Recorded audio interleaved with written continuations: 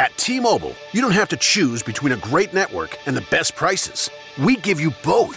Switch your family of 3 or more from AT&T or Verizon to T-Mobile Essentials, and you'll save up to 50% off your current service and smartphones. Bring your current phones to T-Mobile, and we'll pay them off, up to $450 each. Visit T-Mobile.com to find out how to save up to 50%. Up to $450 via virtual prepaid card for eligible device payoff. Allow 15 days. Savings may vary. See T-Mobile.com. Astonishing Legends is not intended to be a substitute for professional medical advice, diagnosis, or treatment. Always seek the advice of your physician or other qualified health provider with any questions you may have regarding a medical condition. Never disregard professional medical advice or delay in seeking it because of something you have heard on this podcast.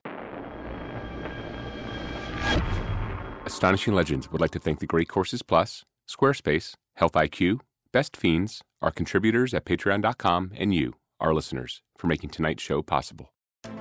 Tonight, we go back to a place we've been before. A place longtime listeners of our show will be quite familiar with. After all, we've mentioned it several times on the air. That place is Hopkinsville, Kentucky. Surely you remember it. It is the home to one of the most famous alien encounters that has ever happened in the United States. The Kelly Hopkinsville encounter. You'd think that would be enough for one small town in rural southwestern Kentucky. But it turns out, this little town has not one, but 2 very prominent claims to Astonishing Legends history. And as far as we can tell, they're unrelated. Hopkinsville turns out to be the birthplace of a man known the world over as the Sleeping Prophet. Edgar Cayce was born there on March 18, 1877. His family was prominent in the area. The Cayces used to own all of the lands between Hopkinsville and the Tennessee border 15 miles west, but a slew of kids and grandkids had divvied that up into nothing by the time Edgar came along, so he resorted to making a living as a photographer. Edgar was more than just a photographer, however. He was what noted author Mitch Horowitz referred to as an uneasy mystic in his 2015 introduction to the reprinting of Thomas Sugrew's book on Cayce, There Is a River. And this description is fitting, because if you believe the legendary tales about Cayce, then you'll know he had a gift for healing the sick that we'd like to say is unparalleled in history. But in fact, there were others before him. They're just largely forgotten now, and their stories were not nearly as well documented. We'll, of course, bring them to your attention in this series. Cayce had discovered as a young man that he could lay down on a couch and put himself under hypnosis, during which it was as if another voice or representative of the global collective unconsciousness would speak through him, referring to itself or themselves as we. These entities, whatever they were, seemed omniscient. They could diagnose both remotely and directly any condition that any person had, describing it with minute anatomical detail. Then, this voice that came through Cayce's body would go on to describe a solution to the person's problem if one could be found. Herein lies the hang-up for most of the skeptics, and rightfully so, we imagine. Cayce's solutions left no healing discipline, from the scientific to the esoteric, out of the equation. The solutions presented were indiscriminate in that way. But that didn't seem to matter because the truth was that according to the approximately 14,000 readings he conducted for the injured and ailing, many of those who were able to follow the treatment instructions given by Cayce made recoveries that could safely be termed as miraculous. How could Edgar Cayce be doing this? He hadn't completed school past the 9th grade, and he had no medical or anatomical knowledge of any kind. Is this story all just a bunch of hooey, as one skeptic in Sugrew's book said? Or is there something more to it?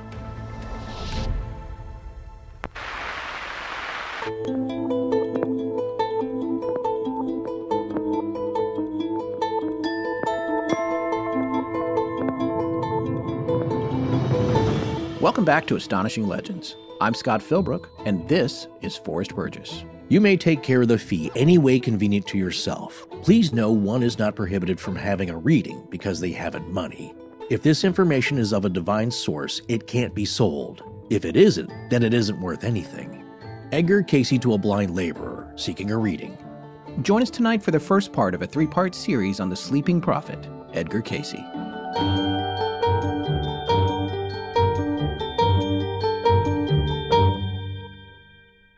friend. The entity is back. Oh, that's very nice. I don't think he ever used the word entity, though. Cayce? Yeah. Oh, you're going to find out, my friend. Well, in the readings that I read, he said, we have the body. We have the body. Well, yeah, we're going to get to all that good stuff, but that's one of the more freaky things about this story for me, or just really fascinating. But I guess, in a way, technically you are right, because it was the information coming through Cayce that said entity. Maybe well, and also Cayce I himself. shouldn't say what he said because I've not read the 14,000 readings. I've not even read more than a few dozen of them. So we're going to get to that equipped. all. Yeah, we're not going to get to it. That's anyway, okay. I honestly, man, I cannot believe it's 2020. Me it's crazy, neither. You know, I have this vague, far-off, foggy Christmas figgy pudding memory of us doing. You were stuck on a plane, and there was family members. Yes, that was... Santa was insulting you.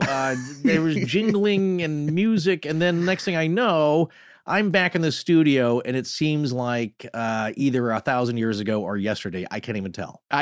For me, the weird part about it all is the fact that it's 2020. I actually remember a long time back when Conan O'Brien first came on the air with his show. He had this recurring sketch, which I think you and I have talked about before, called "In the Year 2000." Right? And of course, the joke was the year 2000 wasn't that far away. In fact, I think it was past 2000 already. But they kept doing it. Yeah. But now it's freaking 2020.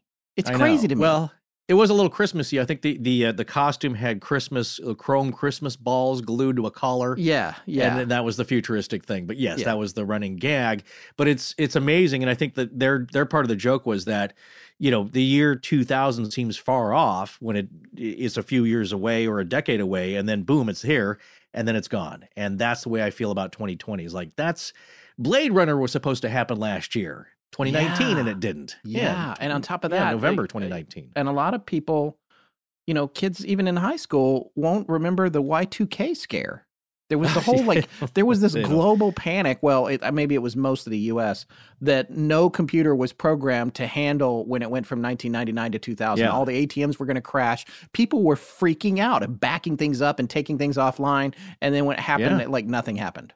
Nothing happened. Well, but I'll tell you, it's kind of like, in a way, it's like the nuclear bomb. Scientists, smart people, much smarter than us put together, weren't sure what was going to happen, and that's the way it was. No, I was just going to say, here's a note for our listeners, because we like to help out the more you know. Frank Abagnale, who was the Catch Me If You Can guy, the check forger or whatever, I follow him because he's kind of a genius, He said to be sure this year, if you're writing checks or putting dates down on contracts, to go ahead and write out 2020, because if you just put 20, it's easy to add any two digits to the end of it and change the date of something. So there's our note for you guys who are out there signing contracts and writing checks, which I guess would mean that you're doing fairly well. You would no one's just signing make sure you're right. Anymore, no, they probably aren't. But just put the year 2020. Put all four digits. That's all. For us specifically, in October, this coming October, this show will be 6 years old. Isn't that weird? Yeah, that's crazy. I felt like for the first 2 years we didn't even know if it was ever going to generate any income. No, it didn't. We were right about that. Yeah. But I mean, well, if we make it to over 7 years, that'll be the longest I've ever worked at the same company. Well, you have not put your time into the post-production pits of hell, my friend. No. I was an editor for 17 years, but I left. I bounced around and I freelanced and all this stuff. But the longest I was ever at a shop was one in New York, which I'm still very good friends with the guys there. But that was 7 years, I think, before I wound up leaving to move back to Los Angeles from New York with my wife. So. Well, we'll try one post place for like 15 or 20 years. It'll seem like every session is 7 years long.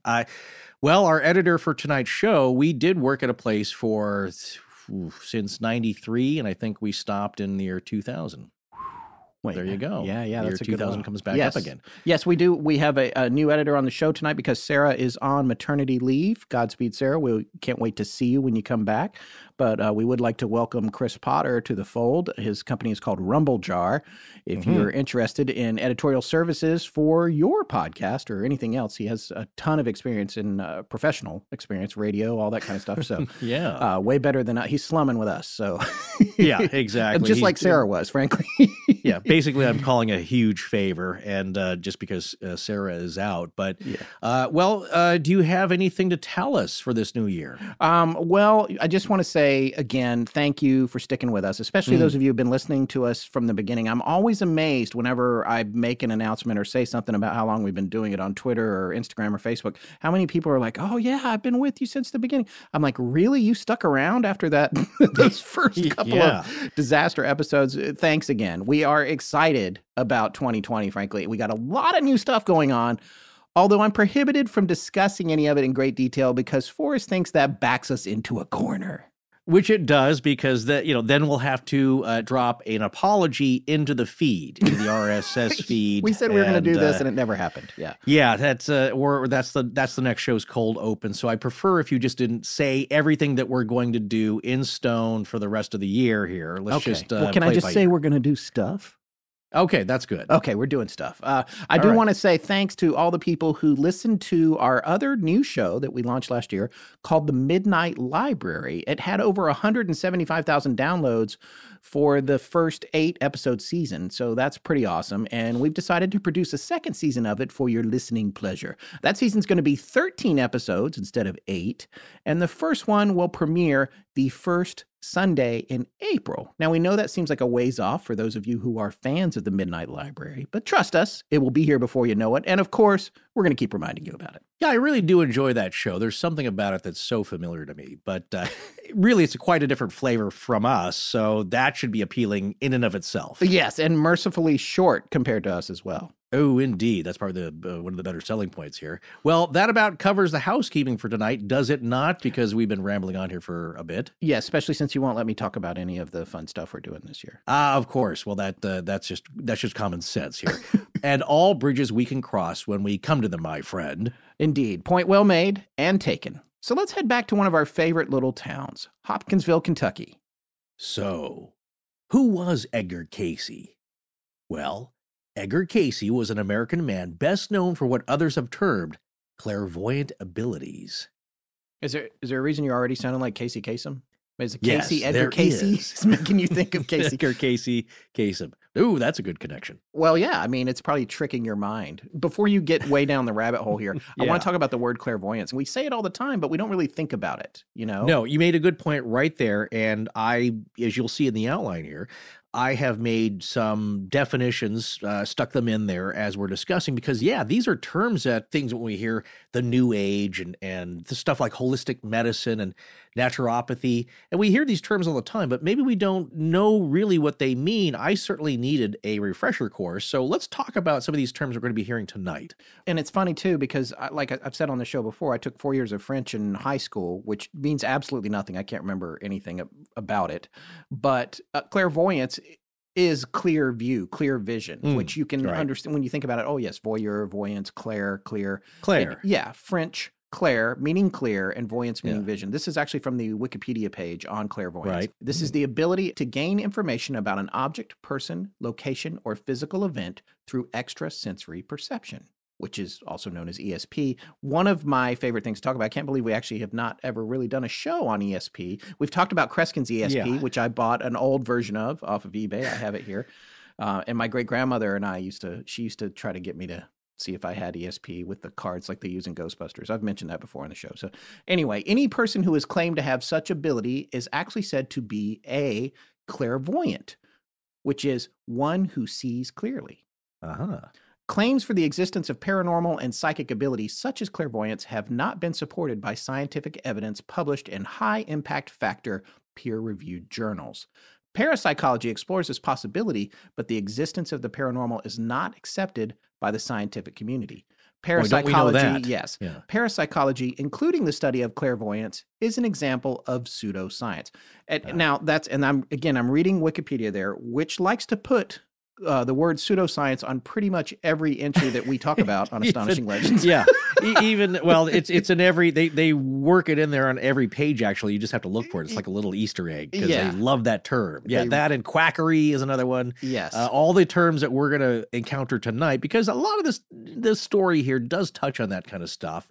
And we have to talk about it, is how it is viewed, and it's an essential part of the debate whether you are willing to accept this or not.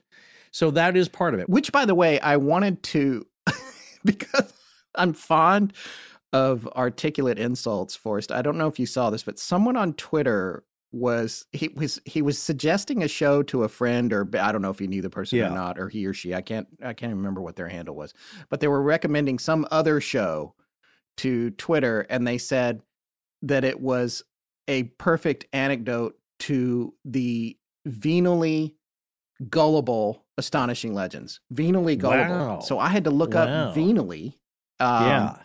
Give us that definition. In a corrupt or deceitful manner, open to bribery, mercenary, characterized by corrupt dealings, especially bribery.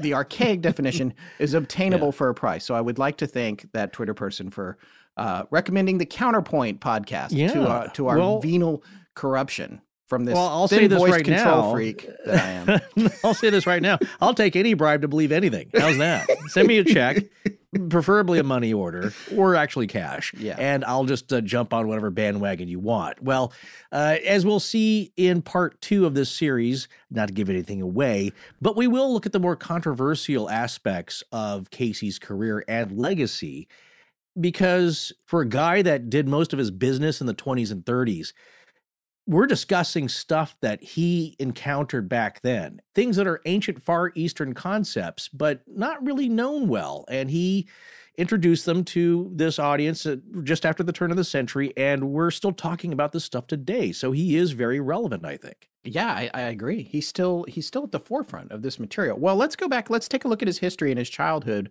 and how he got started and what his young life was like. Right. Well, during his most active period of giving what was called readings, that was the term for the sessions that he would do, and this was later in his life, he gave these readings to thousands of people for over 40 years of his adult life.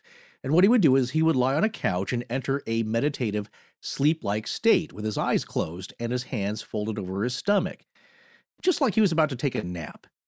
Now, some have described it as a trance-like state.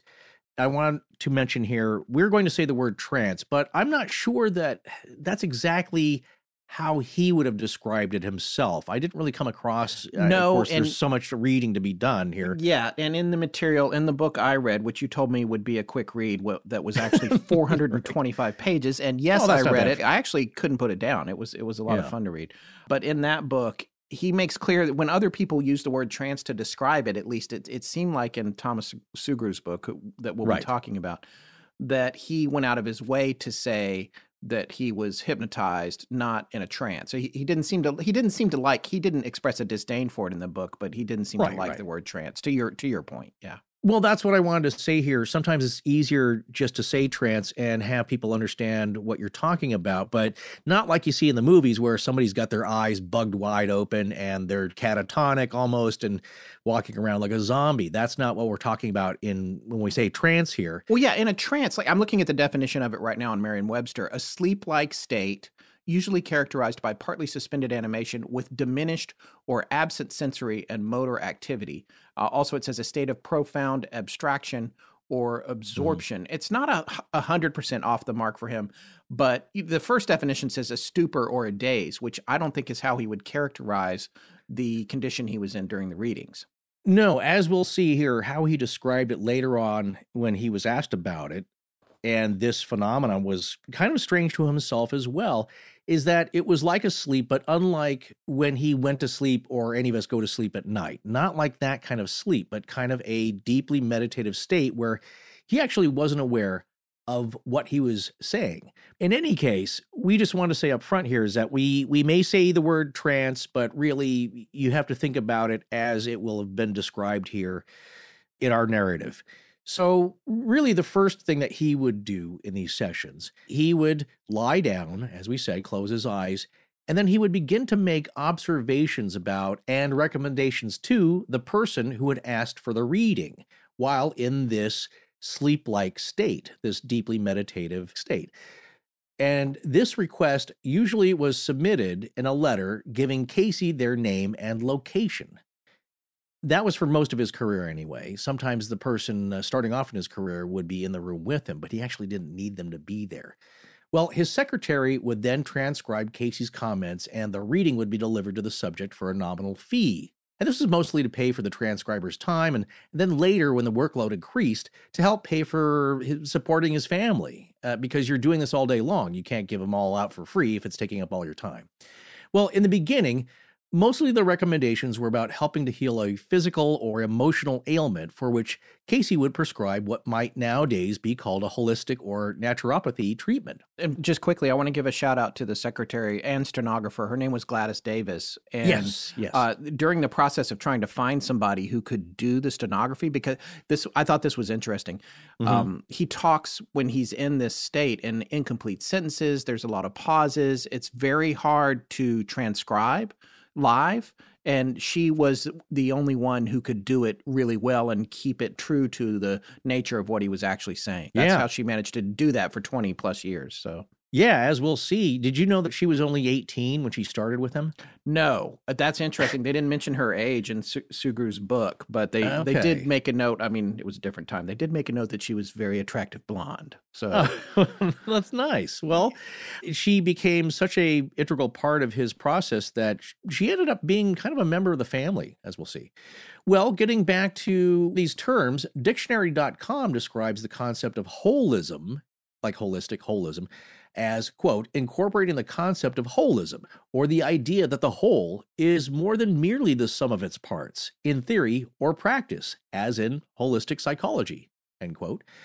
And in the field of holistic medicine as, quote, identifying with principles of holism in a system of therapeutics, especially one considered outside the mainstream of scientific medicine as naturopathy, or chiropractic, and often involving nutritional measures. That sums up a lot of his practice completely, I think, just not using or turning to pharmaceuticals immediately to cure everything, which sounds appealing to me and a lot of people these days. And dictionary.com would go on to define naturopathy as, quote, a system or method of treating disease that employs no surgery or synthetic drugs, but uses special diets, herbs, vitamins, massage, etc., to assist the natural healing processes, end quote.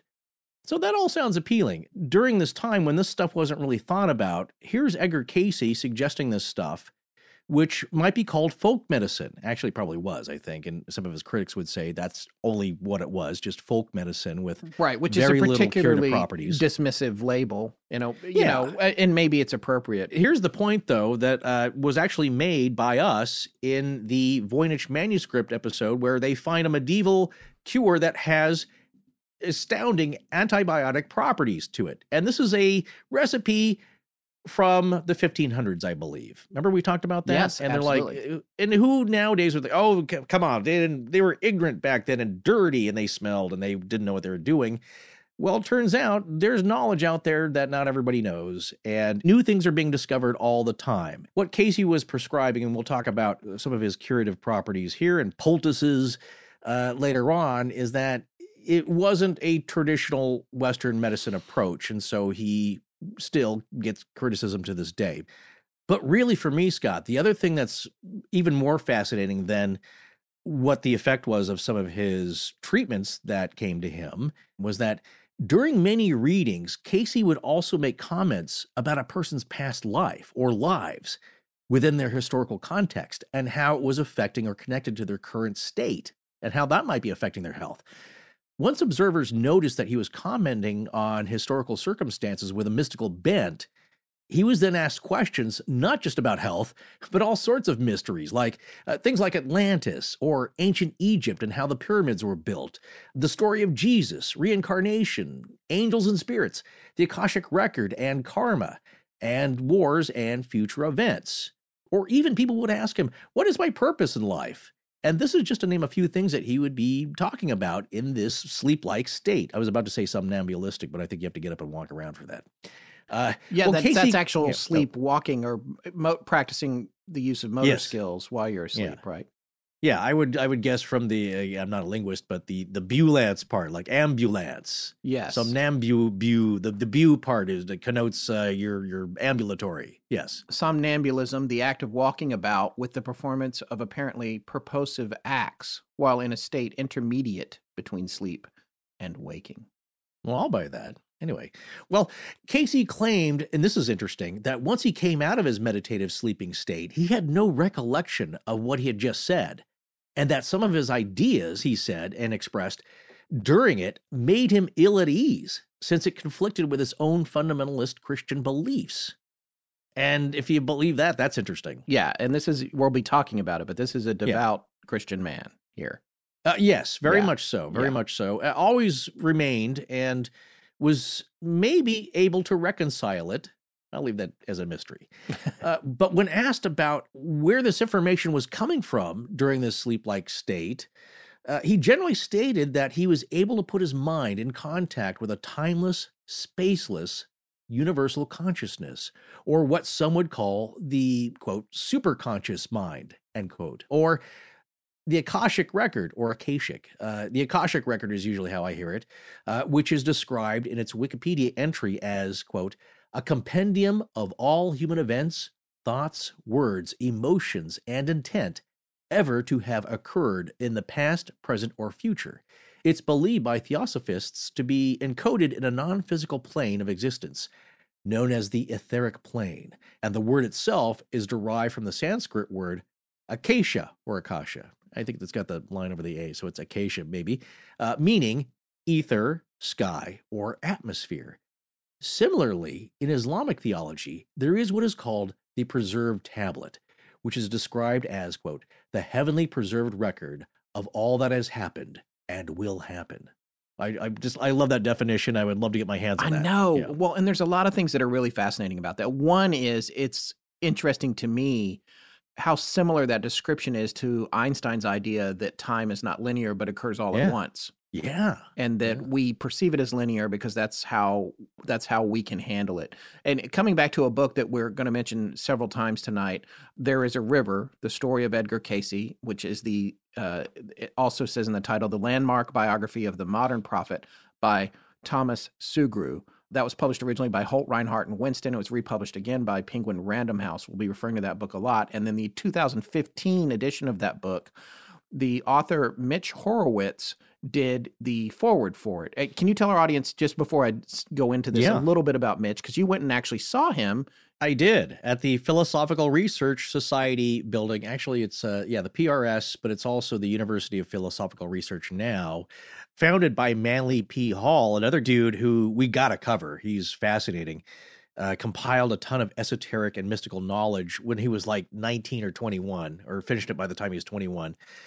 It's a thick volume, and Mitch was giving a talk about this, and he is a rockin' cool dude, very punk. You would love him because of his punk rock aspect. I know. I wanted to. I remember I couldn't go with you when you went to that night because we've attended other things there together, which were a lot of fun. Yeah. It's an amazing place over in Los Feliz in Los Angeles. But just a super informed guy. He's a mystic himself, and maybe he would describe himself as an occultist, but an author and lecturer.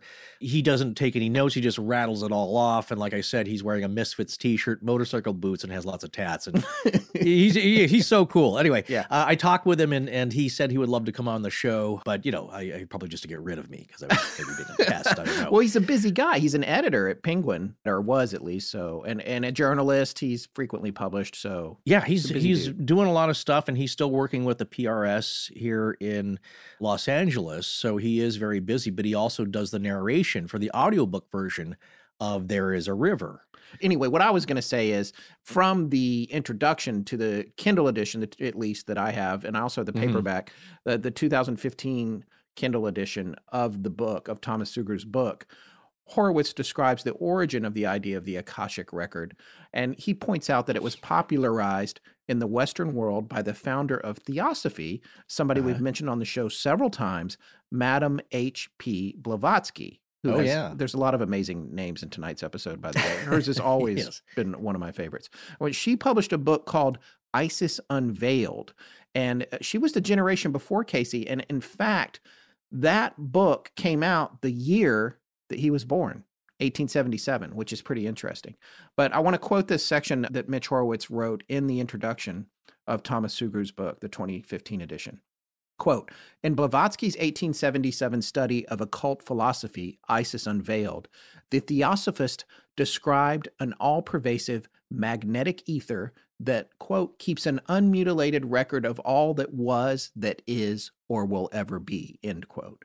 These astral records, wrote Blavatsky, preserve, quote, a vivid picture for the eye of the seer and prophet to follow, end quote. Blavatsky equated this archival ether with the book of life from Revelation. So I thought that was pretty interesting. Another thing that Horowitz pointed out in that introduction was that Cayce said he had been visited 4 times by a mysterious, turbaned spiritual master from the East, a Mahatma, or great soul. And it was one of the same ones that apparently had guided Madame Blavatsky as well. Here's a connection, though, to other topics that we've talked about. We're also very interested in remote viewing, and in Lori Williams' course, Controlled Remote Viewing, which we've talked about a lot on the show, students will ask her, well, where is this information coming from? How are people able to describe things that they're, are miles away, on the other side of the planet, off the planet, on other planets? And she'll just say, well, some people think it is part of the Akashic record. Yeah, there's a lot of common ground here between what Cayce was doing and the skill that she teaches. By the way, we just got an email yesterday. Somebody was asking, how can I get connected with that? If you are looking to take one of those classes, the introductory class, it's pretty amazing. Forrest did it. I'm supposed to do it. I've yet to have time, but I want to do it soon. You can go to intuitivespecialists.com to check that out. Intuitivespecialists.com. Anyway. Well, I hope that we advance so far one day that we get a cool nickname. The nickname for Edgar Cayce is the Sleeping Prophet, as you said in the beginning of the show, because it was his sleep-like method of receiving this esoteric information that led Cayce biographer, and I think that was Jess Stern. Yes. That was the title of the book. Well, that name stuck. So he's known as America's Prophet or America's Sleeping Prophet or just the Sleeping Prophet. And in the decades of Cayce's ongoing sessions, with some readings going back as far as 100 years, although most were concerning holistic health treatments, he delivered statements on over 10,000 different topics. Isn't that crazy? Yeah, that's pretty amazing. As the Cayce researchers and students have compiled and indexed the entire collection of his 14,306 readings, they have been categorized into the following 5 subject groups. 1, health-related information. 2, philosophy and reincarnation. 3, dreams and dream interpretation. 4, ESP and psychic phenomena. And 5, spiritual growth, meditation, and prayer. Edgar Cayce founded a nonprofit organization in 1931 called the Association for Research and Enlightenment, or ARE, which is still active today, and whose website is edgarcayce.org. And it's really kind of a terrific group. You feel really welcomed. You can join it. They're very open about it. Their website gives access to the entire database collection of his 14,306 readings in its members-only section. And the public can also access all the readings by visiting the ARE's physical library, which is open to everyone daily, and that is at the Visitor Center at their headquarters campus located in Virginia Beach, Virginia. Now, since Cayce introduced ancient Eastern practices and concepts like holistic health, auras, meditations, and soulmates as a mean towards spiritual growth to Americans and the Western world for the first time in the 1930s and 40s, he's thought of by many as the father of holistic medicine and the real founder of much of the beliefs and practices of the New Age movement. And I know New Age has gotten a bad rap, and in some cases that's probably justified. It's a good genre of music, I'll tell you that for nothing. Right. Oh, New Age music? Yeah. Yes, certainly. Very soothing. Yes. But yeah, so really, yes, there are probably some silly things about the New Age movement, but what I find fascinating, and without generating a smirk, is that Edgar Cayce was espousing some of these ideas not in the silly 80s or the 90s. He was doing this in the 1915s, 16s, 17s, at the very start of it, into the 1920s and 30s and the 1940s, the first half of the 1940s. So that's significant in my view. There are 2 main biographies of Edgar Cayce. One of them is titled, as you said, There is a River. That was written in 1942 and published in 1943 and written by Thomas Joseph Sugrue. And that's one place where we're going to draw a lot of information. There's a really great Wikipedia entry on Edgar Cayce, which takes a lot of its information from that book. So it kind of mirrors the timeline that we're all going to do here because it is a life story.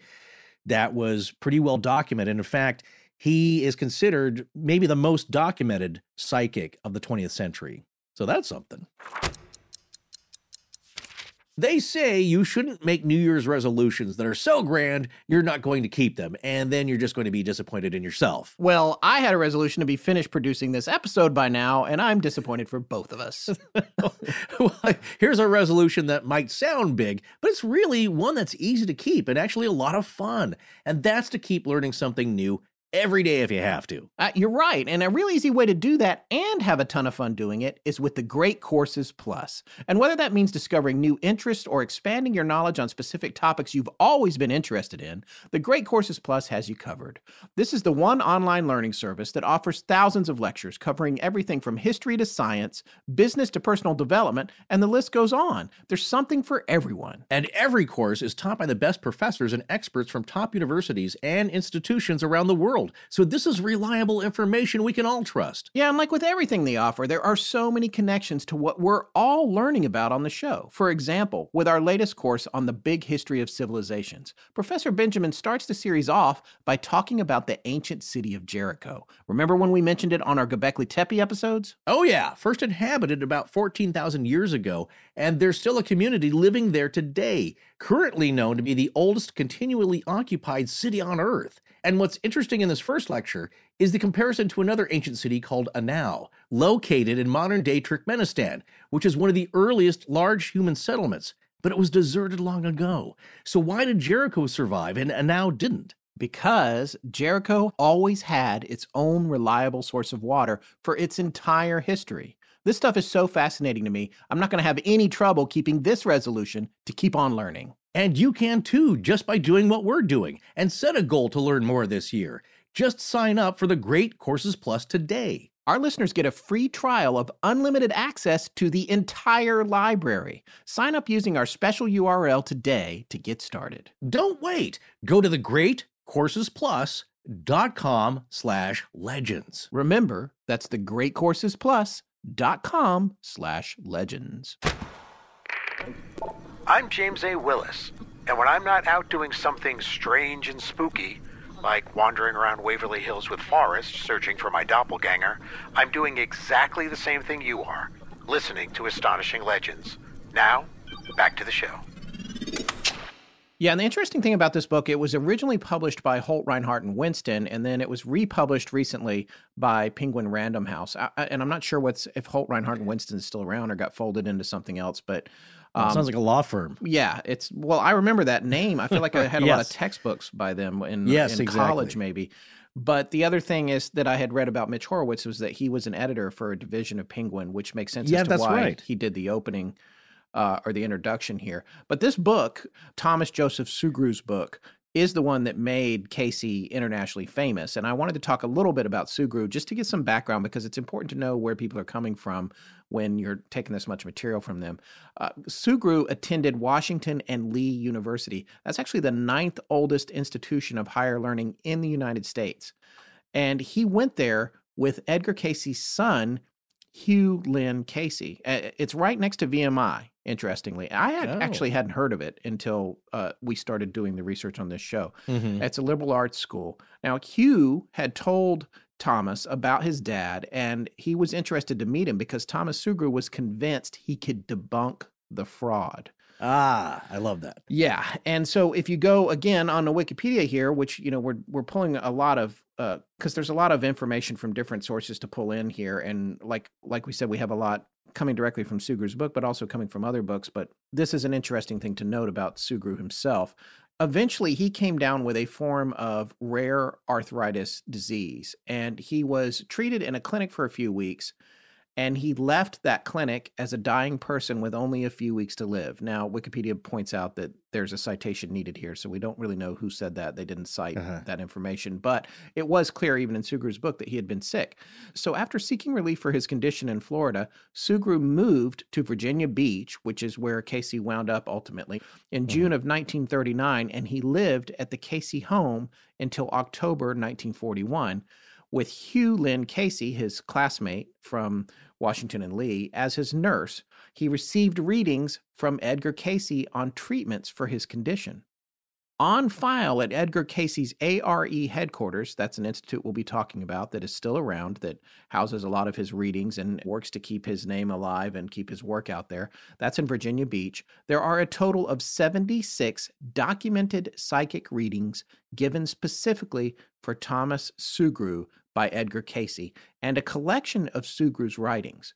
It was during this time that Thomas wrote There Is a River, the biography that we were just talking about. During his lifetime, Sugrue wrote 7 books, including Starling of the White House, which I thought was sounded really interesting. This was with and for Edmund Starling, the man who protected all U.S. presidents from Woodrow Wilson to Franklin Delano Roosevelt. So that's pretty cool. And he had done some work on the nation of Israel. He also wrote a jazz book on the famous Eddie Condon entitled We Called It Music, a generation of jazz written with and about Eddie Condon. It's a formidable account of the birth of that genre, stretching from lively descriptions of Condon's life to deep philosophical interpretations. There were several other books as well, but I think it's important to understand the author of this book because it's considered a definitive work and biography of Cayce during his life that was written by someone who was actually living with Cayce when he wrote it. And I think it's important to know what kind of person he was and where he came from, and that this wasn't the only book he wrote, that and what his background was like. I think it's interesting. Now, there's another reason that the book got published, though. And it wasn't just because he had impressed Thomas Sugrue, who was a journalist. He also had impressed a prominent editor, and when I say he, I mean Cayce, at Holt, Reinhardt, and Winston named William Sloane. In his 2015 introduction to the book, Mitch Horowitz reprints an incident that Sloane apparently relayed to Nora Ephron for a 1968 New York Times article. This is the excerpt. It's very interesting. This is from page 5 of the Kindle edition of Thomas Sugrue's There Is a River. And this is from the point of view of Sloane, the editor for Holt, Reinhardt, and Winston. A member of my family, one of my children, had been in great and continuing pain. We'd been to all the doctors and dentists in the area, and all the tests were negative, and the pain was still there. I wrote Cayce, told him my child was in pain and would be at a certain place at such and such a time, and enclosed a check for $25. He wrote back that there was an infection in the jaw behind a particular tooth. So I took the child to the dentist and told him to pull the tooth. The dentist refused. He said his professional ethics prevented him from pulling sound teeth. Finally, I told him he would have to pull it. One tooth more or less didn't matter, I said. I couldn't live with the child in such pain. So he pulled the tooth, and the infection was there, and the pain went away. I was a little shook. I'm the kind of man who believes in x-rays. About this time, a member of my staff who thought I was nuts to get involved with this took even more precautions in writing to Cayce than I did, and he sent her back facts about her own body only she could have known. So I published Sugrue's book. I thought that was really interesting. So, especially when you look back at the story about how Sugrue originally, he met Cayce's son. He was like, your dad's what? Oh yeah, I'm going to disprove this. He goes, not only gets convinced that Cayce's the real deal, gets cured of like severe arthritis. And then the same thing happens with this high-level editor at Holt, Reinhardt, and Winston, with Cayce telling him, hey, your daughter's got a problem behind this tooth that they can't see. You got to pull the tooth if you want her to get better. And they do it, and it works. So, I just want to say, all that being said, my last caveat there is that when you read the book, which I found very compelling, it is super clear that Sugrue has a strong confirmation bias in Cayce's favor. He clearly was very close to him, close to his family, and believed very much in him. And that may have clouded him having an overall objective opinion. And that's what the skeptics will say. We'll talk more about the skepticisms in the next episode. But and I'm taking that into account. But I enjoyed Sugrue's book. I would recommend it to anyone that finds this series compelling. Well, of course, he's going to have a particular bent. He'd be kind of a jerk after the guy cured him. Yeah. Supposedly. Right. And that well, you cured my arthritis, but I don't really have x-ray vision or psychic abilities. So I'm going to kind of say you didn't really do your job. Seeing is believing, and believing is seeing, as it's often said nowadays. You know what I mean by that, right? Is that no? I have no idea. I can't follow. Okay, well, I've never heard proof that is in the phrase. pudding. How's that? Okay, that one I know. You can't argue with success. True. And nothing makes an impact on you like being the receiver of something like that. It makes a profound impact on your life, and you could choose to ignore it. But you know what? It's going back to the sludge entity episode. If your child is in danger or sick, and you're at a point where it's like, well, I'm not going to try that. That sounds goofy. What's the harm in trying that out? Maybe it'll work. As long as there's not something that is going to really do some obvious damage or well, and that's harm. The trick with Cayce, because sometimes he did prescribe things that were thought to be poisonous, and people went with it anyway, depending on their belief level, which is an exercise in faith. It's very interesting. It's very interesting. There is a line there, and as we'll see, Cayce himself really struggled with this. It's not that he's out there going like, yeah, take one of those things that he prescribes a lot was castor oil, which, as you know, castor can be poisonous in some forms, but he had very specific uses for it, and the things he said he was conflicted about upon waking up. So that's an interesting aspect of that. Well, the official website is edgarcayce.org, which we also have used to gather a lot of information for this episode, along with, like I said, the very thorough Wikipedia entry. And that website does seem to favor, as you said, Sue Gru's work as being a complete and definitive biography, quote unquote, and written with the perspective of Sue Gru, who actually lived with Cayce and his family while he was interviewing them. So it's available in paper, digital, and audiobook forms. As we said, the audiobook was narrated by author Mitch Horowitz. So, and again, the other popular biography is called Edgar Cayce, The Sleeping Prophet, which was originally published in 1967 and written by Jess Stern. Yeah, and between those two books, they really made him internationally famous. And that's what I thought of him as even before we started looking into him. I knew him as the Sleeping Prophet, even having not read the books or even heard of the book, actually. So Right. Well, it's interesting during the time, pre-internet, of course, how popular he did become as word of mouth spread, because some people were finding relief, so much so that word spread very fast as word got out and newspaper articles were being published. But let's back up and let's take a look at the timeline of this pretty interesting guy, this fascinating guy who's had such an impact on so many people, because his upbringing is pretty prosaic and bucolic in a lot of ways, except for some very significant, strange things that happened that had altered his life. So who was he as a young boy? Well, let's take a look at the life and times of Edgar Cayce. So as you said in the intro, Edgar Cayce was born on March 18th, 1877, in an unincorporated farming community at the time called Beverly, 8 miles south of Hopkinsville, Kentucky, home of, yes, you said it, Scott, the alien goblin encounter of Sunday night, August 21st, 1955, at the Sutton family farmhouse in the community of Kelly. And Hopkinsville was one of the towns over which passed the last widespread total solar eclipse in the U.S. at 1:24 to 1:25 p.m. on August 21st, 2017, which was the 62nd anniversary of the Close Encounter invasion with the Sutton and Taylor families. And I suppose some wondered if Cayce himself might return. Yeah. I mentioned this when Connor Randall was on talking about the Estes method, but that was also when we coincidentally released the second part of our series on the Kelly Hopkinsville story, and we didn't plan that at all. We just wound up releasing it. It's so strange how that stuff all ties together. And as yet, I do not see any relationship between, and I'm not implying that there's one between Cayce and the goblins, but just to get the big picture timeline of what's interesting is that the Kelly Hopkinsville goblin encounter happened just 10 years after Cayce passed away. So I think that's so that's interesting. Yeah. Well, numbers do seem to play a significant part in this entire story here. And if you've seen Hellier, they certainly make a point of that as well. But it's just odd that, the solar eclipse happened. It's over. Hopkinsville, Cayce, the anniversary, goblins. It's all one big delicious bouillabaisse of weirdness. Well, but this upbringing is pretty normal here. Cayce was one of 6 children born to farming parents, Leslie Burr Cayce and Carrie Elizabeth, née Major, Cayce.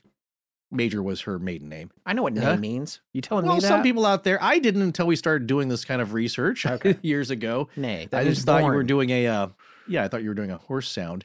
But what was his nickname? Leslie. His nickname, I know him as from Sugrew's book, Squire. Squire Cayce. Oh, okay. Everyone referred to him as Squire Cayce. And That's he was quite a personality. Not that I know of. I mean, I'm from the South, but I don't know. It may have been back then. But he's quite a character. We'll go into more detail on him later. Yes. I have a lot We're to about say to get to him. Yeah, I have a lot to say about him. But okay. Yes, they referred to him as Squire Cayce. Yeah. Okay, well, Leslie was his formal Christian name here. And as I said, Edgar had a pretty normal upbringing, in a rural farming community in Kentucky at the time, except for a few major things. Now, as a small child, it started right off the bat because it seems his psychic abilities started to emerge from a very young age, as he claimed he played with imaginary friends that were termed little folk. I don't know about the Fae. They didn't sound pixie-esque, maybe just little people. I don't know. That's what it was termed. I'm not sure who came up with that, but he played with the little folk, which he considered spirits from the other side because he said that he could see through them if he looked hard enough. That's fascinating for a little boy. Yeah, that is interesting. I mean, every kid has imaginary friends, but when you start getting real specific like that. Oh, yeah. Especially when they start telling you to do things. That wasn't the case here. It's not creepy or weird, other than he's talking to beings from the other side who apparently were nice and good playmates. But there was tragedy early on. Around this time, not too long after Cayce was born, on February 22nd, 1880, Cayce's future wife, Gertrude Evans, was born in Hopkinsville, local gal here. Seemed like an awesome woman. They seemed like a very supportive couple, supported each other. She had a little trouble with what was going on from a very just pragmatic point of view because it's a little wild to take. But at this point, these children are very small. Yes. And we're not to that part yet. We're still at the beginning here. Yeah. Because at an early age, at just 4 years old, not only was he playing with imaginary friends that he could kind of see through, little folk, but on June 18th, 1881, he was witness to tragedy. He sees his grandfather, Thomas Jefferson Cayce, get killed in a horse accident. And afterward, Edgar said he could see and talk with his late grandfather's spirit. There's a couple things I want to point out about that. One thing that's interesting that is, I think it was his grandmother later told him that a great number of the Cayce kids, meaning his grandfather and siblings, were named for presidents. And she jokingly told Edgar that she thought that their parents had done that so that they could never run for president. So there was several Edgar? of them. Yeah. See. So Thomas Jefferson Cayce, there were other ones as well. But the accident is actually described in Sugrew's book. And it's interesting because it's not one of those super traumatic things to witness. It really was just the horse went a little crazy. It reminded me of the stories that you heard from Bob Gimlin on the little documentary that you can get from his website about him because he used to break horses.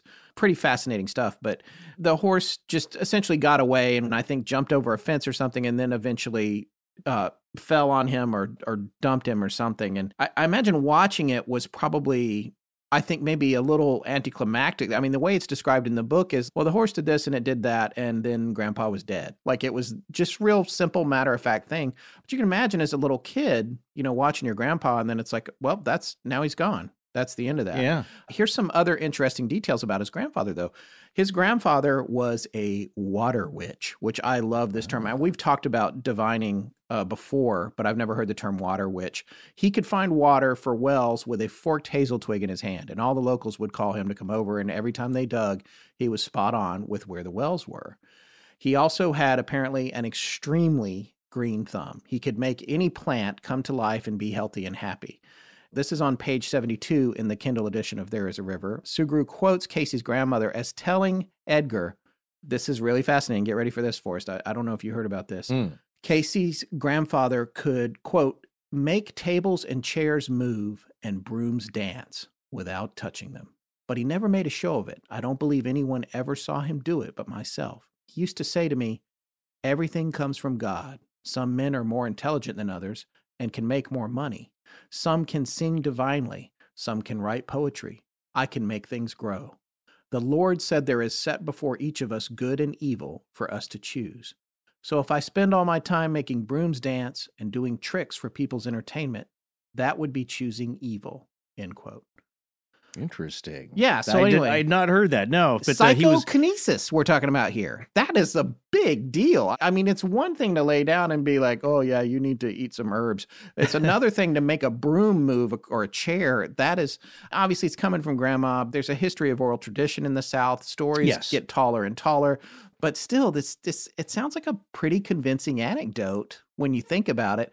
And I love the idea of people with powers, and this is something that I think about a lot of times when we encounter these stories and as we work our way through history and on Astonishing Legends. I always think about the people that have seen something or that have a power or an ability to do something that don't ever tell anybody. They just live with it. Because if you think about it, I have people in my own family who are extremely introverted, and I can tell you right now that I'm very close to.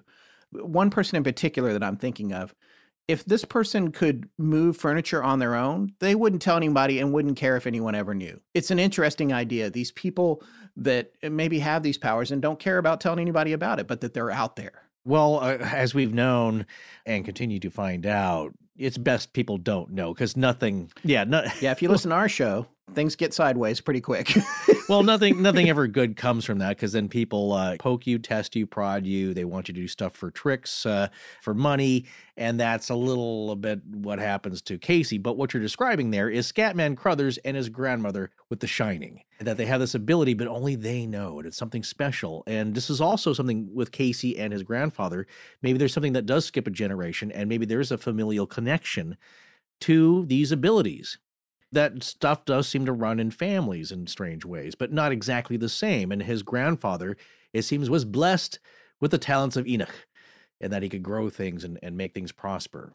Well, now we come to what I would consider the first major turn in young Edgar's life, something that was so profound and would set the course of the rest of his experiences and a little bit about his belief.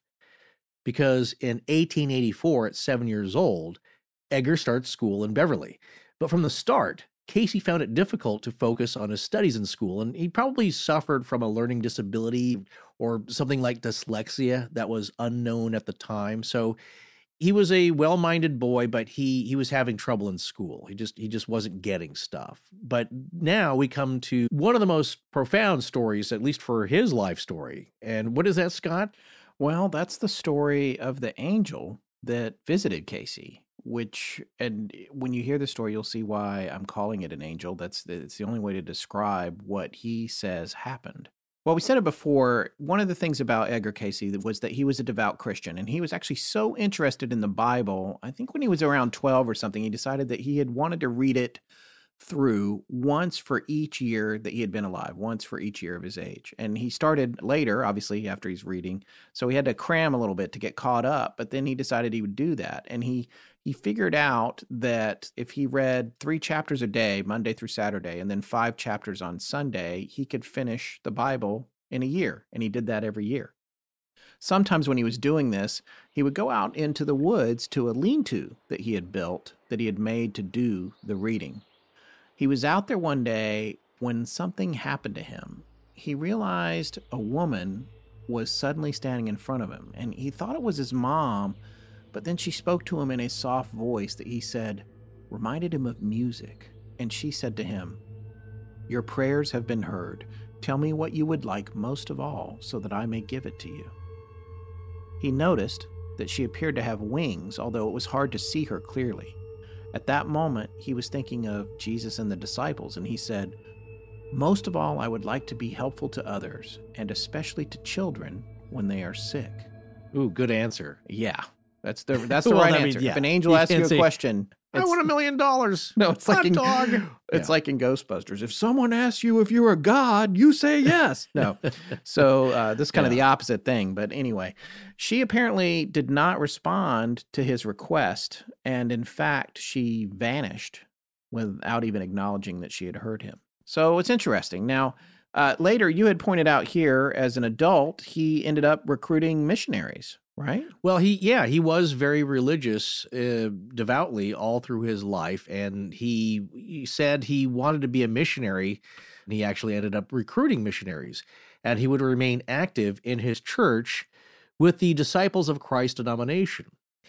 But here's what's interesting. Because of the nature of Cayce's connections to what we think of today as New Agey beliefs and practices, it might surprise a lot of people to know that he continued to follow a more traditional Christian doctrine throughout his entire life, and he even ended up teaching Sunday school. But as we said in the beginning, Cayce had some trouble accepting the things he was reporting while in his sleep, since they conflicted with his more mainstream beliefs, and in his earlier days, he had troubling doubts as to where his psychic abilities were coming from. That is to say, directly from the form and nature of the God he believed in. Yes, and we're going to talk more about that as the series progresses, because that's a significant conundrum for him. The diametric opposition in some cases of some of the advice that he's giving when he's in his hypnotic state, it doesn't necessarily reconcile with his Christian point of view. So that's very fascinating. Well, I want to talk a little bit more about Squire Cayce, or Edgar's dad. I can't really figure out where Sugrue was going with this in the book. And there's a fair amount, just to be fair, of old-fashioned and definitely politically incorrect ideas and terms in There Is a River, but that's to be expected. The book was published almost 80 years ago. One thing that I personally couldn't figure out was what the real message was about Edgar Cayce's dad. He's portrayed both as non-believing when Cayce was young, and then conversely supportive later, as it became obvious that what Cayce could do was a real thing. However, believing is seeing. Believing is seeing, as you just said. He saw it happen. Yeah. Well, there is a section in the book, though, that also makes it clear that Cayce's dad was physically abusive to Edgar when he was young and having a hard time with his schoolwork. To make matters worse, Edgar's teacher was his own uncle, who was, of course, reporting all of Edgar's shortcomings in class to Squire Cayce. And like you said, Forrest, a few minutes ago, I think he may have been dyslexic or had ADD or some undiagnosed condition that made it difficult for him to absorb information at that age. Right. He wasn't a dumb guy, to put it simply. And I know that you would say that he described himself as such, but he was also a very modest man, and he realized his station in life, and that, he had an 8th grade education, actually getting into the 9th grade, but that was adequate back then for somebody who would be in the trades or in sales or something that was not an academic pursuit. So he became a pretty good photographer. He understood various concepts well, but there's one thing that he would tell his dad. He just couldn't see things the right way. To me, that's like dyslexia, when you just don't see the words as others do, and you have to make adjustments, because something he would tell his dad is, "Papa, just let me sleep on it, and I'll have an answer for you." So getting to that, in a particular story that relates to that, there was this particular night that Squire Cayce in Sugrue's book is literally described as beating Edgar into the evening when he couldn't get a lesson right. And he actually hit him so hard that Edgar fell out of his chair and onto the floor. And for me, being a father of a 10-year-old myself, and knowing how much the kid wants to please you, it was really hard for me. It was extremely difficult for me to read this part of the book, and I had to put it down for a minute. But it was clear to me that, as I said, Edgar had some sort of learning disability, and people didn't know a whole lot about that back then. But to be slapped out of a chair over and over for hours on end because he couldn't recite a lesson in his book is really horrific. And that one incident painted Squire Cayce in a particular light for me that I couldn't shake when he was mentioned later in the book as being more supportive. Now, I suspect the disciplinarian side of his sternness was more accepted back then, so maybe Sugrue didn't give it a ton of attention, or maybe he felt like he had been honest and he was just relaying events. But it brought to mind something else about the onset of Cayce's skills. Now, I've never been abused. I've certainly read about it, and I know people that have dealt with it in their lives. And it's my understanding, as an armchair amateur, nothing of any sort, that in these situations, it's common to dissociate with what's happening around you, as well as come up with anything you can think of to get the abuse at the hands of someone who's so much more powerful than you to stop. And it led me to wonder if, in Forrest, I thought about you when I was conceiving this, pure conjecture, by the way. It led me to wonder if part of the place that Edgar went to in his mind and what he did and the skill that he developed was partially developed out of an intense effort of self-preservation and a disconnection from reality that was already present for him. So it's almost like it might have been a perfect storm of events between what happened in his mind, both imagined and real, that helped him open that door to the Akashic record, if it exists. Now, I say this because that night, according to Suguru's book, Cayce heard the voice of the angel come to him in the midst of this, these repeated beatings he was getting. And maybe I shouldn't call them beatings, but the book describes him as being slapped hard enough that he fell out of his chair onto the floor. The voice came to him of that same angel that he saw in the woods. And it said to him, quote, "If you can sleep a little, we can help you." Suguru's book does not mention that Cayce was told he should literally sleep on the book, but that's what he did. He asked his dad if he could sleep for just a few minutes, and he took the book and rested his head on it and took a short nap. And his dad had said, when I come back in I'm going in the kitchen, I think, to make tea or something. When I come back in here, you better know the lesson.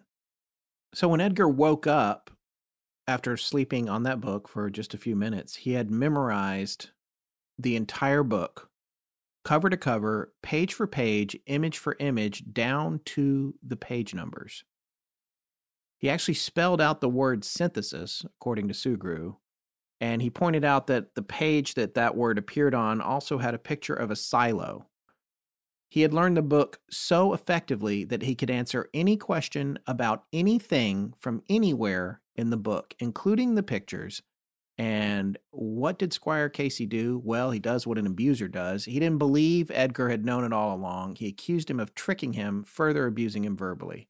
But this was the beginning of something amazing for Edgar. He would go on to be able to literally sleep on books and then recite everything in them. He was learning by osmosis somehow, which, we used to joke about in college. I remember joking about it. I wish I could just sleep on it.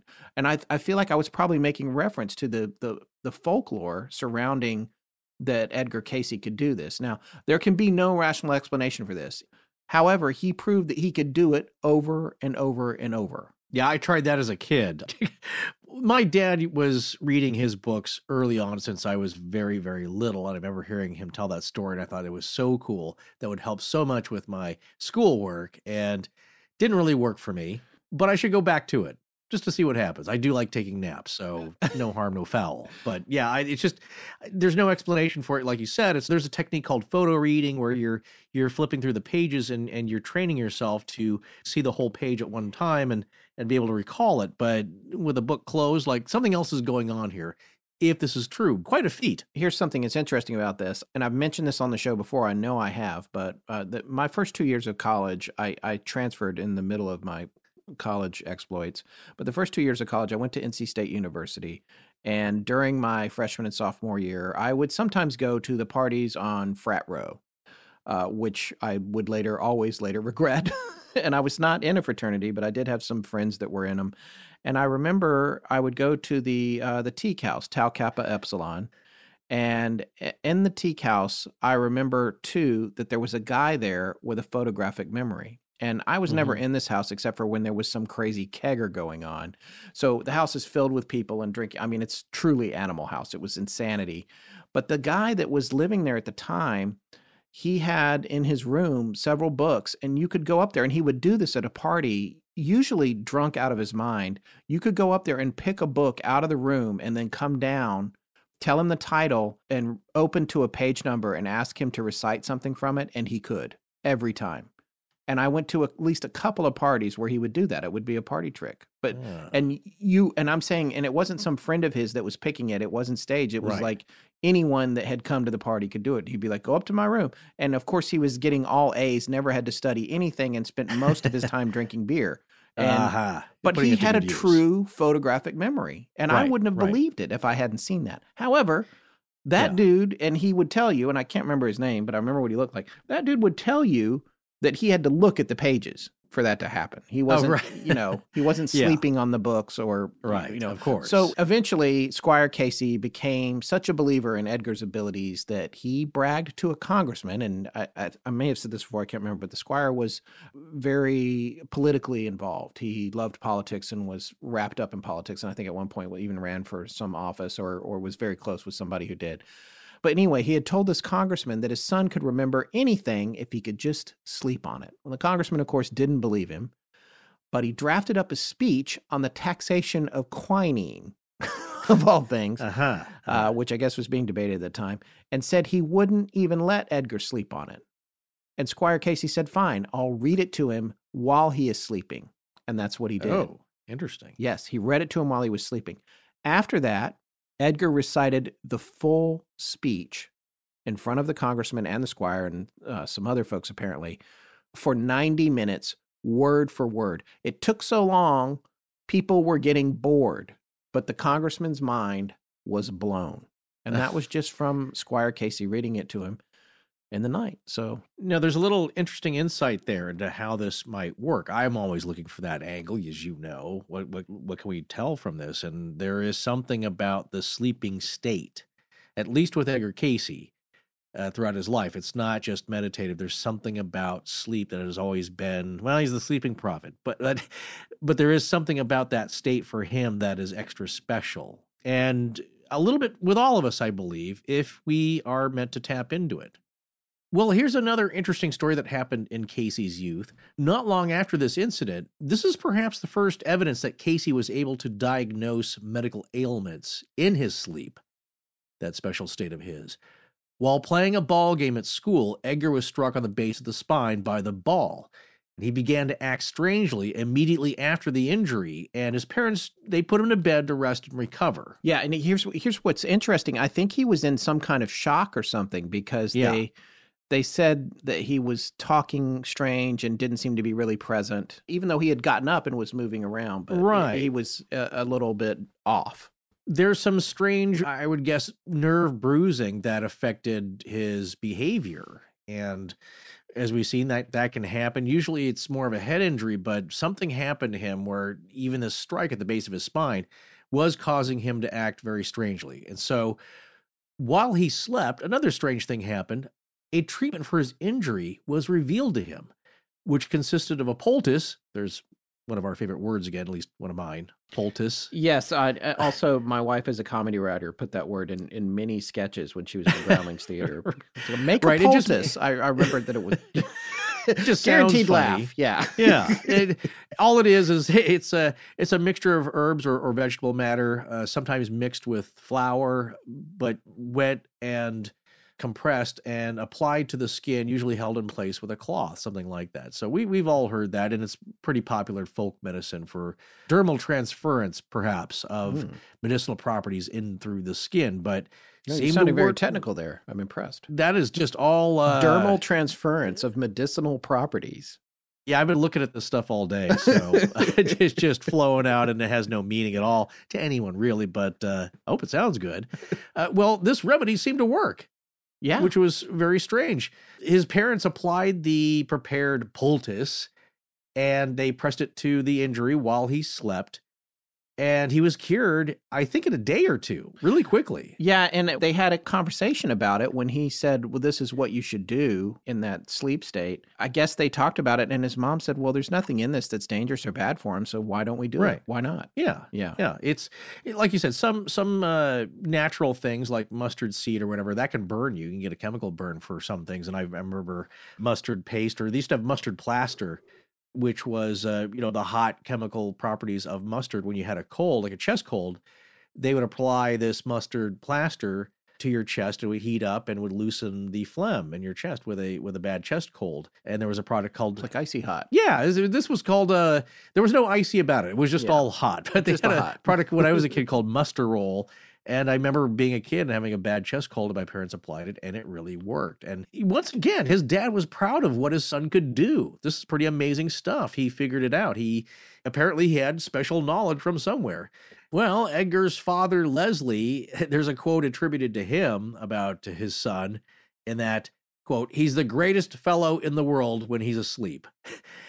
Which means there is some recognition of his special abilities and it being connected to sleep. But it would be several years before Cayce would use this talent of sleep diagnosis again. So it was a one-off incident, but apparently got his dad's attention, and I'm sure his mom's as well. Not long after this, there's another remarkable story that seemed to impress people since it seemed strange, a little bit wondrous. And this one has to do with Edgar Cayce's effect on animals. And there's a story about him riding a recalcitrant mule. I did something dumb. No, you didn't just start a computer update, did you? Well, if I did, you wouldn't be hearing me right now, would you? All right, good point. So what'd you do? I bought some pants off of Instagram. Oh, you fool. You should have known better. I know. It was an impulse buy. And, of course, everything was the wrong size. You were able to just exchange them, right? Well, I thought it was going to be no big deal. I'll go to the website, fill out a form, send back the pants, and wingo, man, I'll have the right pants on their way back to me. But as soon as I found out that this company didn't have a website, I knew I was in trouble. Oh, yeah. See, that's what I've been saying. I don't care how much people think they can run a business or showcase their projects just off social media apps. You still need a website. You just never get the functionality and the legitimacy like you do with having your very own website. Boy, ain't that the truth. And it's so easy and fun to do with Squarespace. Anyone can simply and beautifully create a web presence that they own, where you own your domain. So you can sell or promote whatever you want with your own ideas and sense of style with flair and functionality. Your own domain name is also still the best way for people to remember who you are and actually find you on the web, rather than be buried behind some other companies. We've always gotten a lot of compliments on how good our Squarespace site looks, and I still tell people it's the easiest and best way for everyone to experience everything we're doing. And Squarespace has everything you need from the get-go, so you can blog or publish content, announce an upcoming event or special project, showcase your cool idea, or sell products and services of all kinds with their powerful e-commerce tools. And Squarespace's new email campaigns make you stand out in any inbox, so you can build your brand and sell more by saying more. So head on over to squarespace.com/legends for a free trial, and when you're ready to launch, use the offer code LEGENDS to save 10% off your first purchase of a website or domain. So, you in the market for some extra small Chinese pants? No, thank you. Hi, this is Sander Bergwerf from the city of 's-Hertogenbosch. When I'm not practicing the pronunciation of my last name and the name of the city I live in, I'm listening to Astonishing Legends. Now, let's get back to the show. This is kind of a short story, so I'm just going to read it straight from Suger's book. This is from page 77 in the Kindle edition of There Is a River. One day in late August, Uncle Clint sent him to plow a cornfield, him being Edgar, giving him a mule that belonged to one of the men who had been hired for the tobacco harvesting. Oh, by the way, I don't know if we mentioned that. I had it in my notes. But Hopkinsville at the time was world famous for dark tobacco, which was used in chew, but also used in blends for pipes, for like spicing up the blends. So I guess that was the place, not just that place, but in that part of Kentucky and some of Tennessee, that was where that was grown for the whole world.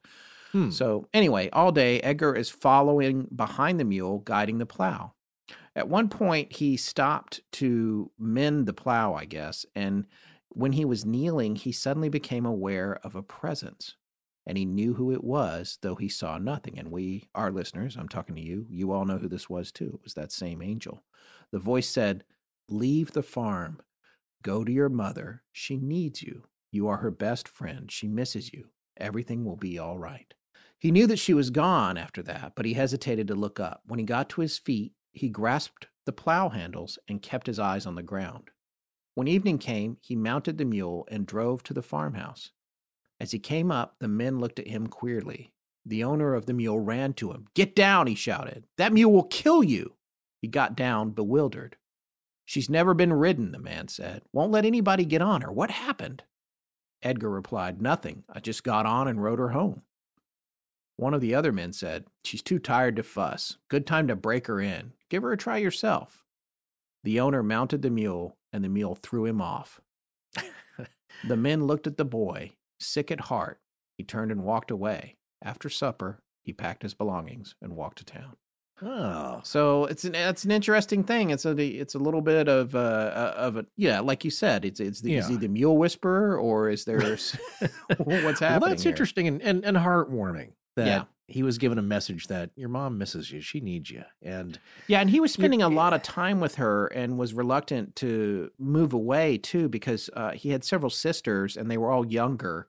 And she had her hands full with those girls. Yeah, so he was trying to help with that. I think he had 4. I can't remember exactly. But That was something that he wanted to stick around and help her with until they got older, and he felt better about leaving. But it was clear that they were very, very close.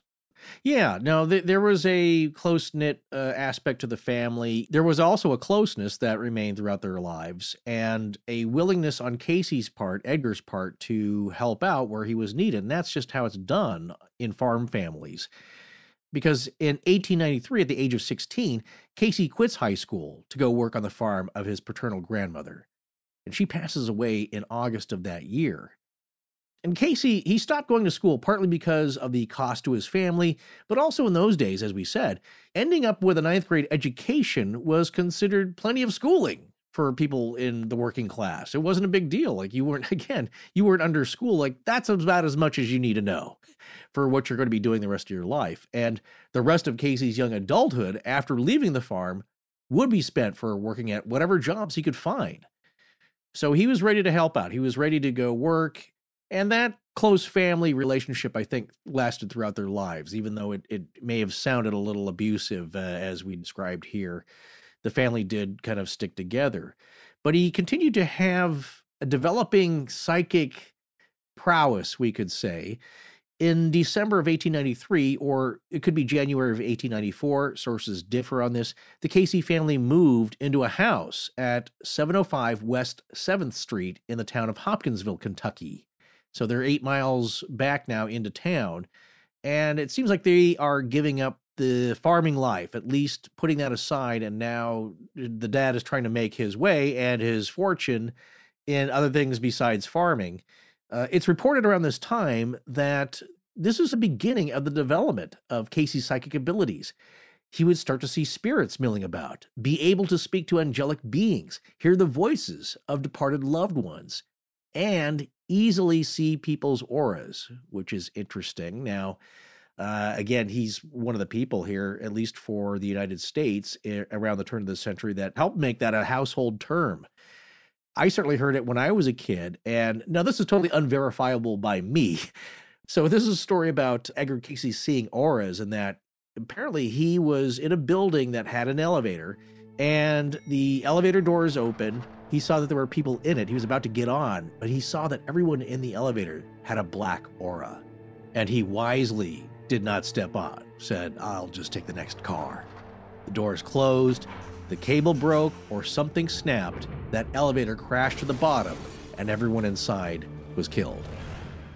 Yeah, I don't believe this one at all. Well, I'd like to. Well, I'm going to tell you why. Yeah. I know, I would love Right. to. It's an interesting story, but it's right up there with There's Room for One More, which I think we covered in Archipalooza, maybe. Maybe that's where that came from. It's the Reader's Digest story. Right. Where the person went to the house and the hearse came in the driveway and there's room for one more. And then well, there's none of that happening. And the elevator snapped and whatever. There's no creepy guy like, get on, Mr. Cayce. It's the same denouement, though. I mean, how many elevator cables are? I feel like we would that story. Where'd you get that story? Okay, forget all about that. I remember that as a kid. It's like, woo, that's cool. I wish I could see people's auras. Here's what you need to know about auras. They are different colors, apparently, depending on the person's mood, their health. There are different aspects of it. And if yours is black, something terribly is wrong. That's the point. And that people that I know, my grandmother with some concentration claimed that she could see auras. And a lot of the time, if you're in good health, I believe, your aura is just golden, but it could be different colors. So I'm not going to get into it now, but that is one thing about the indigo children. You can just look that term up. They apparently have indigo colored auras. So interesting. Not getting into that right now, but that's, yes, it's like a mood ring. Yeah. And Cayce was able to see it at will, at ease. And that's another interesting aspect about him is that it took very little effort. He didn't have to train. These were just natural abilities, apparently, if you believe that. Well, also happening in 1894, Cayce gets a job at the Hopper Brothers bookstore. He's going to have a couple of jobs at various bookstores, but it sounds like a fun job. I'd love to work at a bookstore. On March 14th, 1897, he gets engaged to his future wife, Gertrude Evans. And the couple would go on to be married in 1903 and go on to have 3 boys. Hugh Lynn Cayce, Milton Porter Cayce, and Edgar Evans Cayce, who passed away as recently as 2013. Gertrude herself would also pass away in 1945, the same year as Edgar. In June of 1898, after losing his job at the Hopper Brothers bookstore, Cayce starts work in a dry goods store. And then he gets another job in July of 1899, this time at a large bookstore in Louisville. And I put that in there because I love saying Louisville. It's just fun to say. This time it's at J.P. Morton and Company. And that year, Cayce comes home for Christmas and decides he's going to stay in Hopkinsville and not Louisville. So like any young man, he's just working a bunch of different jobs trying to make ends meet. Well, yeah, and what's interesting about the Morton job is that he wanted that job and he went after it, and they kept saying there was no job there. So he requested their entire book catalog, and then he slept on it. And so then he kept writing to them, making book recommendations, and he knew to recommend books that weren't in the catalog because he had the catalog memorized. And finally, he got a letter or a message from the store that said, "Stop sending recommendations." You're freaking us out. No, stop. Yeah, it said, "Stop sending recommendations. You have a job. You start on this day." So then he went and started working there, and he quickly ingratiated himself. I think he was fairly good with people. But it's interesting because in There Is a River in the book, Sugru describes him as maybe feeling like these retail relationships he has are very shallow and surface, but that he's good at that. But that maybe he also feels like they're a bit impersonal. I remember him describing in the book, Sugru, not Cayce, that seemed to count for friendship in these small towns when really it wasn't friendship. It was just exchanging pleasantries in a store. But nevertheless, sales. Sales. But nevertheless, I guess there was a woman in the store that he made a particular impression on, and the owner of the store had told him, "I have been trying to get, she's the richest woman in town. I've been trying to get her trade for years. She clearly loves you and is going to be back for more." So he gave him a raise because he was able, and she also, this woman figured out that he had memorized the entire book catalog too. She figured that out. Yeah. So it's interesting. Right. That's another story. I'd heard as a kid, but I remember it clearly at the time though. It was happening in maybe it was the dry goods store, but it was like a hardware store, and he memorized everything in the catalog for sale and he impressed the guy. Maybe that was the bookstore, but right. Yeah, but basically he had that talent and he would use it when needed, and it impressed people.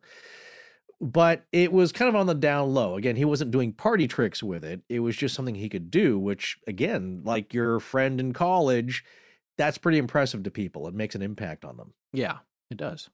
Well, as I said earlier, if Edgar Cayce was abused, he didn't really seem to have any ill will towards his father later in life. His father seemed to make a turnaround, believe in his son, was very proud of what he could do. And it seems that they got along, and maybe correct me if you'd read something else differently, but they seem to have gotten along when they were later in life, when Cayce was older, was a young adult. Yeah, they did. Yeah. Well, they went into business together in 1899 or 1900. Edgar enters into a business partnership with his father, Leslie Cayce, to sell insurance, because his father at the time was an agent for the Woodmen of the World Insurance Company. Yes, and they came up in a recent episode for us. It was the Villisca Axe murders. Everybody in that story, all the people that lived in the various houses or whatever, they were all part of that. And it's not mentioned by name in Sugru's book. It's mentioned as a fraternal organization.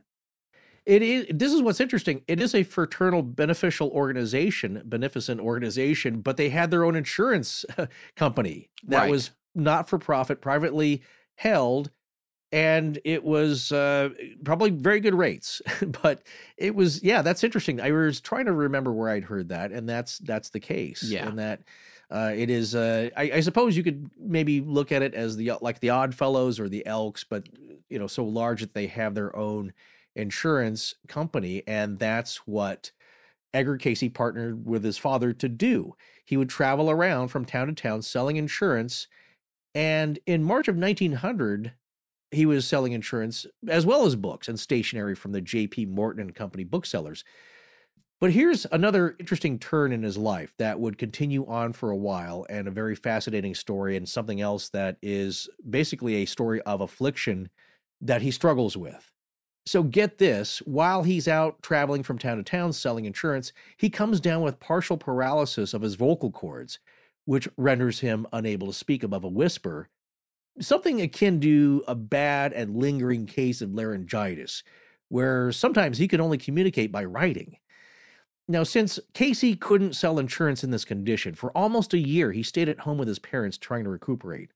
Later that fall, a photographer in Hopkinsville by the name of W.R. Bowles offers Cayce an apprenticeship in his studio, which he accepts, thinking that photographic work wouldn't strain his voice, and he eventually becomes quite good at it, and photography becomes a big high point for Cayce for the rest of his life.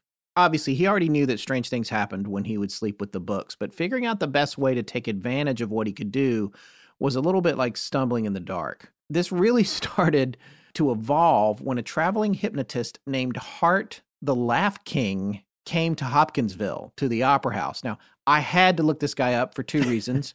One was I wanted to test the veracity of some of the anecdotes from Sugrú's book, because I wanted to make sure that these stories all tracked, that these were real people that Cayce was encountering. The other thing was, how can you not look up a guy named Hart the Laugh King? That might be the best stage name I've heard in a while. The Laugh King. I've heard the Laugh Man as well. He billed himself as the Laugh Man. Yeah, the Laugh You're going to get a laugh. Man. Yeah. That's get your money's worth. That stage name is right up there with one of my favorite thrash punk bands, also avid listeners of the show, Hans Gruber and the Diehards. Oh, shout out to Kurt there and Rosie. Anyway, yes. Hart the Laugh King was a traveling hypnotist of the type you think of when you think, dear God, please don't make me act like a chicken in front of all these people. Right. Now, according to Sugrú's book, he had people pretend to be fish, climb invisible ladders, and crochet imaginary doilies. Now, instead of calling a volunteer up, apparently he would sit and just attempt to hypnotize the entire house, the audience. Then he would go out into the audience and see who seemed like they were really under. Then he would wake up the group and bring a, quote, class onto stage of people that had all succumbed. It's pretty ingenious, because when you don't risk bringing somebody up who can't be hypnotized, which there are people that can't. So he also had some folks he traveled with for his show, including a guy that would hypnotize to go rigid, and they would put rocks on his chest and smash them. He did magic as well. I guess he really was the Laugh King. So by way of confirming that this guy was a real person, listen to this ad for one of his appearances that I managed to find online. This is from the Lafayette Gazette of Lafayette, Louisiana. It was published on January 25th, 1902.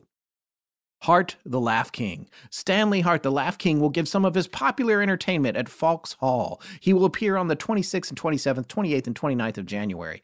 The Adderville, Kentucky Banner has this to say of Dr. Hart. Dr. Stanley Ward Hart, a graduate in hypnotism from the New York Institute of Science. Sounds official. Yes. Closed a series of 4 entertainments at the Opera House in this city last Saturday night. Considering the unfavorable weather, the performances were well patronized and were highly amusing and instructive. Dr. Hart is a cultured gentleman, thoroughly reliable in every particular, and made many friends during his stay in our town. One of the most remarkable feats we have ever witnessed was performed by Dr. Hart. A committee of home men addressed a note to a businessman in town, placed it in a blank envelope, and put the envelope in a lockbox in the post office amongst other mail. The key to the box was then secreted under a roll of carpet at Rayburn and Smith's store, and a route was determined by committee to be followed by Dr. Hart. When all was in readiness, Dr. Hart took Marshal S.T. Benson, one of the committee, by the hand, and blindfolded he started from McGee Brothers and Companies, went direct to the key, traversed the route to the post office, unlocked the box, selected the envelope, and delivered it to George D. Kreger, to whom it was addressed on the inside. That's from the Lafayette Gazette. Pretty good trick. Yes, it's a pretty good trick. That's right up there with David Blaine and the cards. It is. Yeah, stuck on the ceiling or whatever. It's pretty, but obviously there's a trick there somewhere that's been around a long time. Right. And that's magic. It's a little different magic. than the hypnotist. That's different. He's got a lot going on. Here is an entirely politically incorrect listing of some of the special features, in quotes, in another ad that I found. And this is pretty exciting. I fully clicked on this ad from an image search before I realized it was actually from Hopkinsville. Now, we don't know the date that Cayce crossed paths with Hart, and perhaps the ARE does, the organization that is still around. But this particular ad is from December 1st, 1899, on page 8 of the Hopkinsville Kentuckian. And this is what it says. Holland's Opera House, we know that that's where he saw him. 3 nights commencing December 4th. Hart, the Laugh King, the leading hypnotist of the world. Complete change of program, everything new. And here come the special features. Please remember, this was written quite some time ago. The special features are Trouble in a Chinese Laundry, Fun in a Photograph Gallery, Farmer Hayseed and Wife at a Circus, Awkward Squad in the Philippines, Baseball Game, Students Serenade, Cakewalk, and 100 new and laughable scenes. The prices to attend this show, $15, $25, $35, or I guess if you want to sit right up front, 50 cents. Ooh, so, yeah. Reasonable. Those are pretty reasonable. It's they're transferable to the time. But this the thing that's interesting about this particular ad is this could be the actual date that Cayce and Hart intersected, but it's also clear Hart was in town quite a bit. Now, Cayce would have been 22 in 1899. So, again, it could work out. So Hart had heard that Cayce was having the chronic problem with the hoarseness that you talked about in his voice, and he said he could cure it for $200. Now, this part of the story freaks me out because that is a mind-boggling amount of money for back then. That's like $6,000, and they don't mention how that got paid for in the book. In Subaru's there's book. no Medicaid. Yeah, that's a lot of money. I'm not sure. Although it could have been maybe from Cayce's friend Dr. Brown, or Squire Cayce maybe had more money than I thought he did, but I didn't think the family was doing that well. But anyway, what Hart found was that even though he could easily hypnotize Cayce, Cayce would not accept the post-suggestion. That would be the step where Hart would convince him that he was not hoarse and could recover that post-suggestion. So they noted that he spoke fine, however, when he was under hypnosis. His voice returned to normal.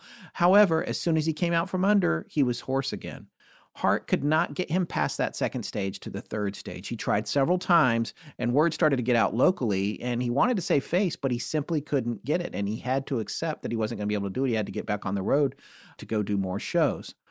After this, a noted New York hypnotist, and hypnotism was all the rage at this point. Mesmer was around, and we're going to talk about that a little bit more in a minute. But this doctor in New York, who was a top flight hypnotist, who has, again, this is probably better than the Laugh King. His name was Dr. Quackenboss.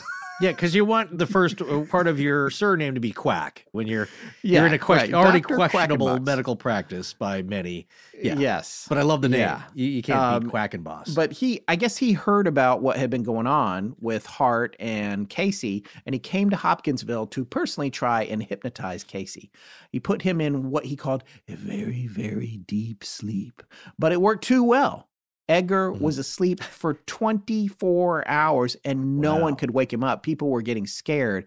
But eventually he did wake up. It took him a few days to get back to normal sleep after that, but he recovered.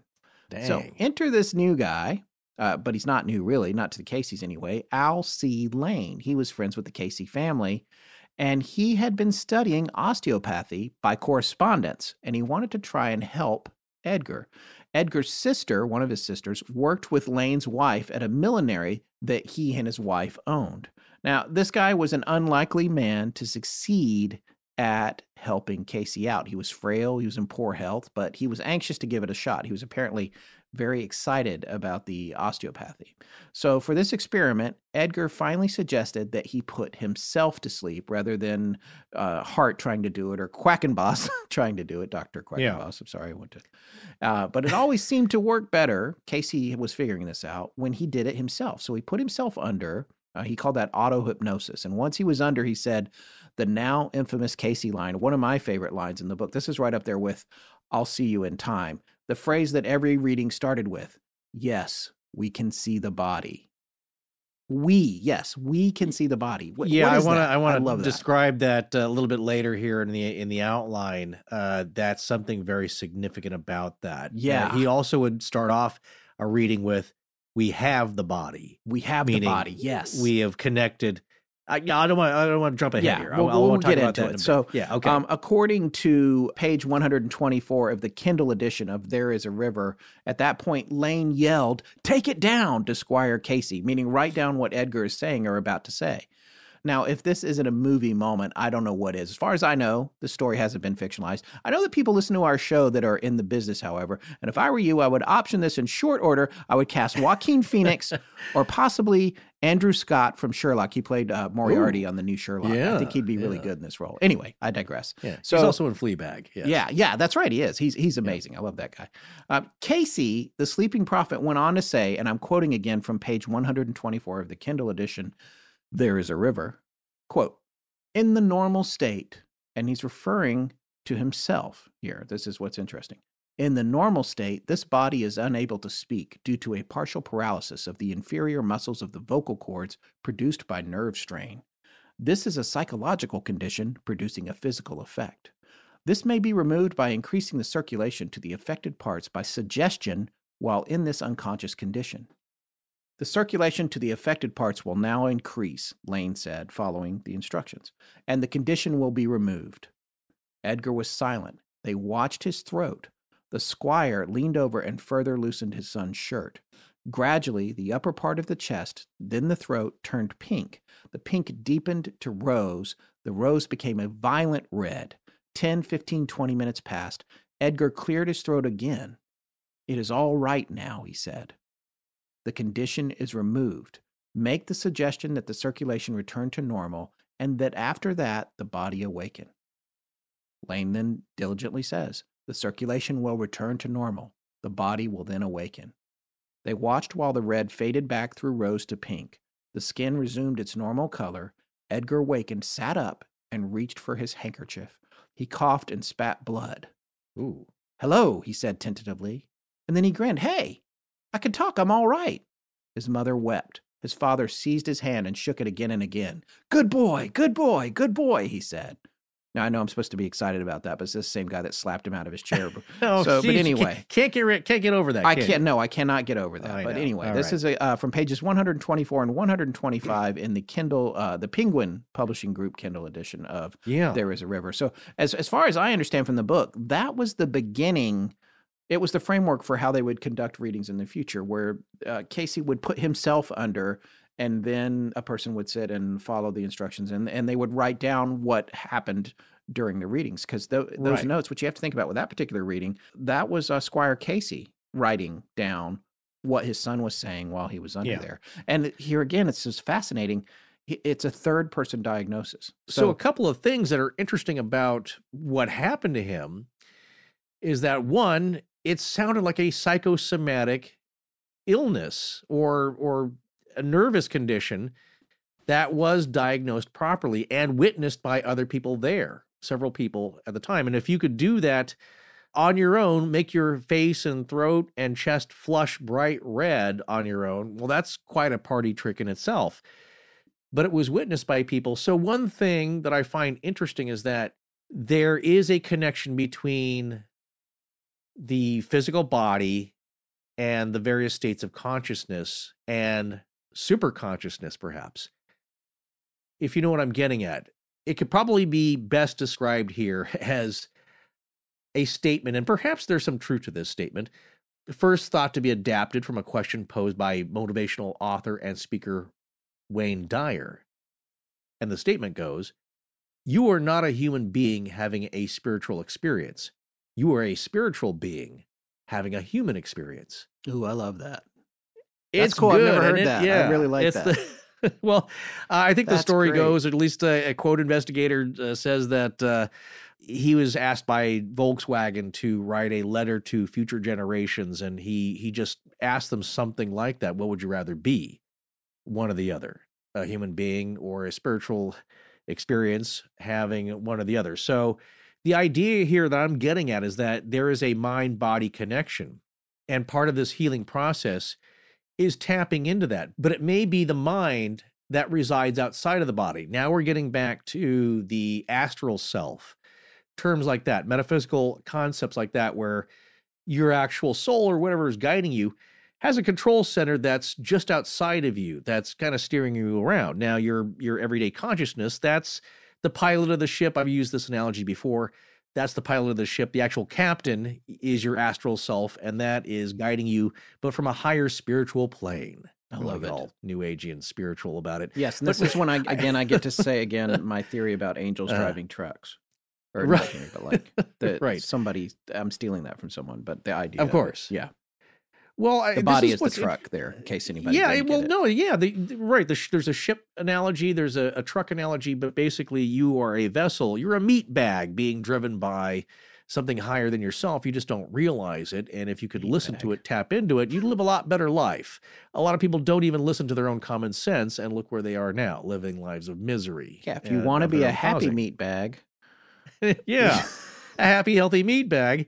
There are things you could do, but you don't listen to your own good common sense. Now, what's interesting here, though, in this method of healing that we'll see Cayce developing over the next couple of decades, he is tapping into something that recognizes and diagnoses his condition, gets the body to heal itself, and especially for this, what appears to be a nervous or psychosomatic condition. So that's fascinating. We're going to explore that later in different aspects, but it wasn't like he had a tumor or something.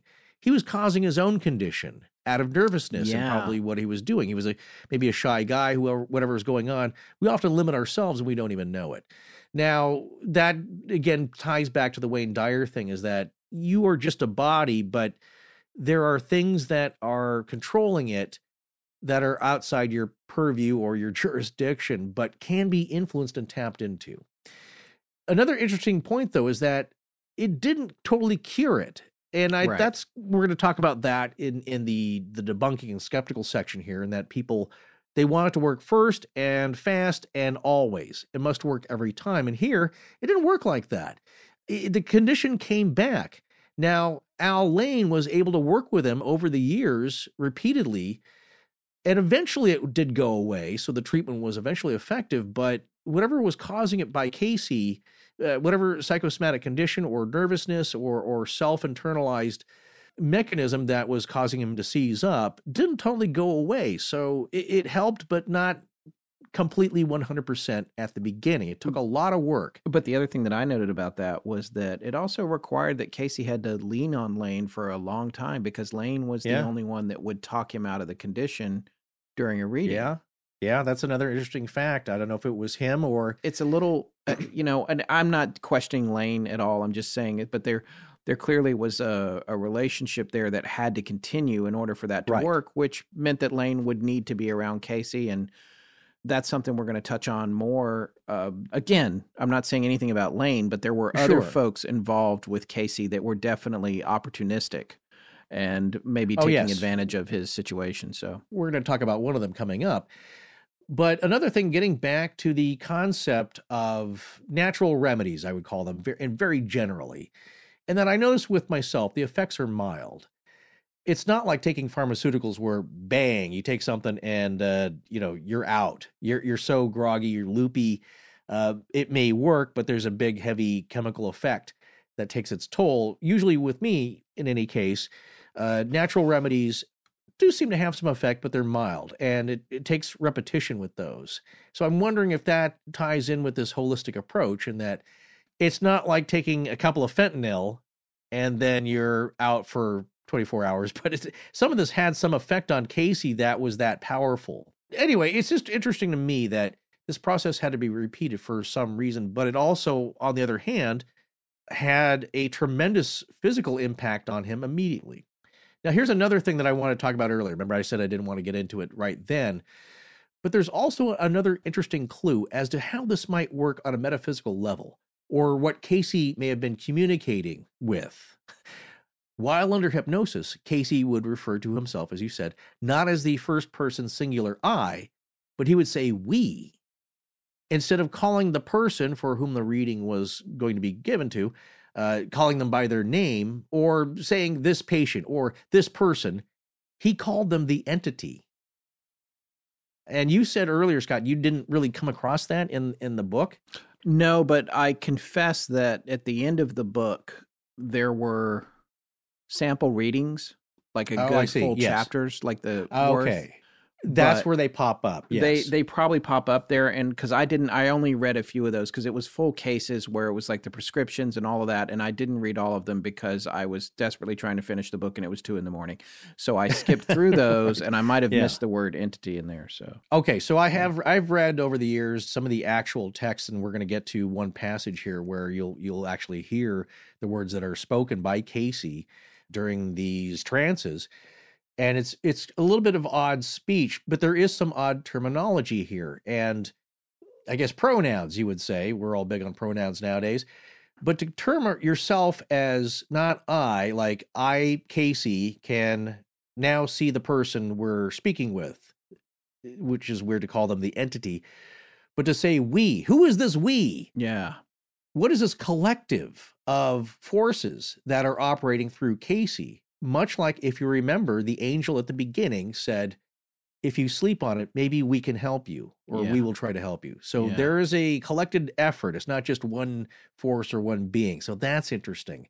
The other thing is, again, the entity, referring to people as the entity, not by their name and not by their body. Like, oh, yes, the skinny guy over in Western Kentucky, I'm working on that person right now. It's not really viewed as a person. So again, later on, when Cayce would give readings for other people, it seemed like Cayce, under his own hypnotic sleep-like state, would need to make a connection not directly to the physical body or consciousness of the person at first, but to the entity of the person, like their soul, or what's nowadays described, as I said, the astral self of a person, which some claim is like the superconscious, overriding aspect of oneself.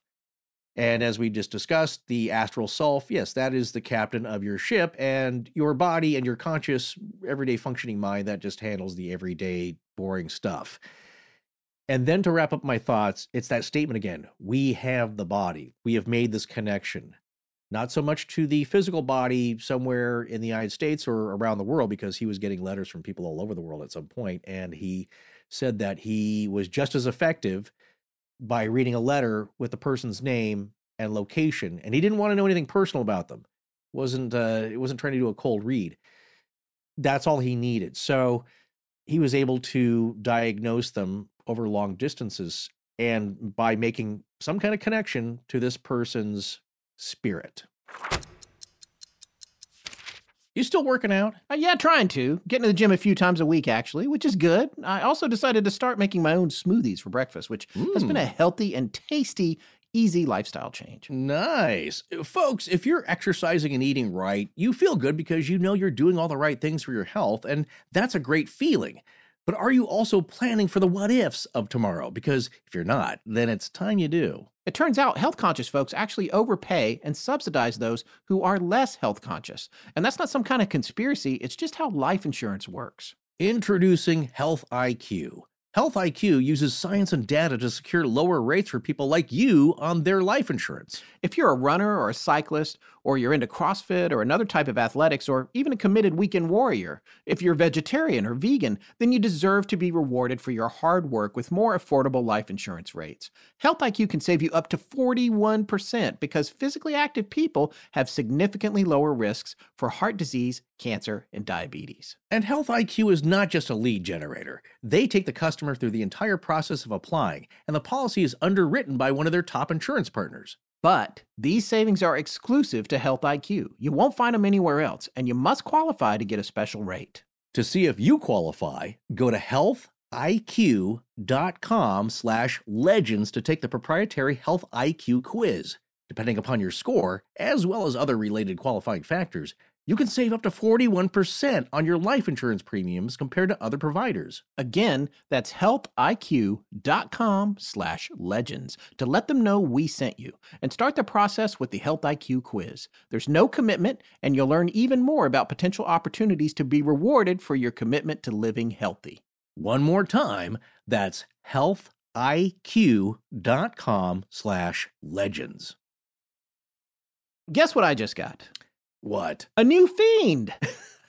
So you're still playing Best Fiends? Yeah, like a lot. I'm getting pretty good at it, too. I just got a Slugmageddon earlier today. I bet you don't have a bunch of those, do you? Everybody gets those, actually. Grasshopper, but... Wait, what's the Grasshopper? Well, he's the character from the Kung Fu TV show, but he's also, I think one of the characters actually looks like a grasshopper. He's very salamander looking, yeah. Oh, yeah, no, I got that guy, too. Well, you know what? That's what I thought. I thought it was another fiend in the game. You're so far ahead of me in there. I guess. Well, it is a fun game, and, I like playing playing because it does that tricky thing of keeping my mind occupied with puzzles, but also giving me an escape from my responsibilities. Hey, everybody needs to take a break now and then. And I know this is weird, but I actually really dig the music too. Yeah. Good game music really gets stuck in your head, and Best Fiends has a nice soothing vibe. It's kind of like when you walk into the big casino when you first get to Vegas and you hear all the slot machines, the music from this. You can't describe that, but that's, when I'm playing the game, that's what it feels like. It's a nice feeling. It's very well produced from the graphics and the colors and all that, and you're right about the music. It's like a movie.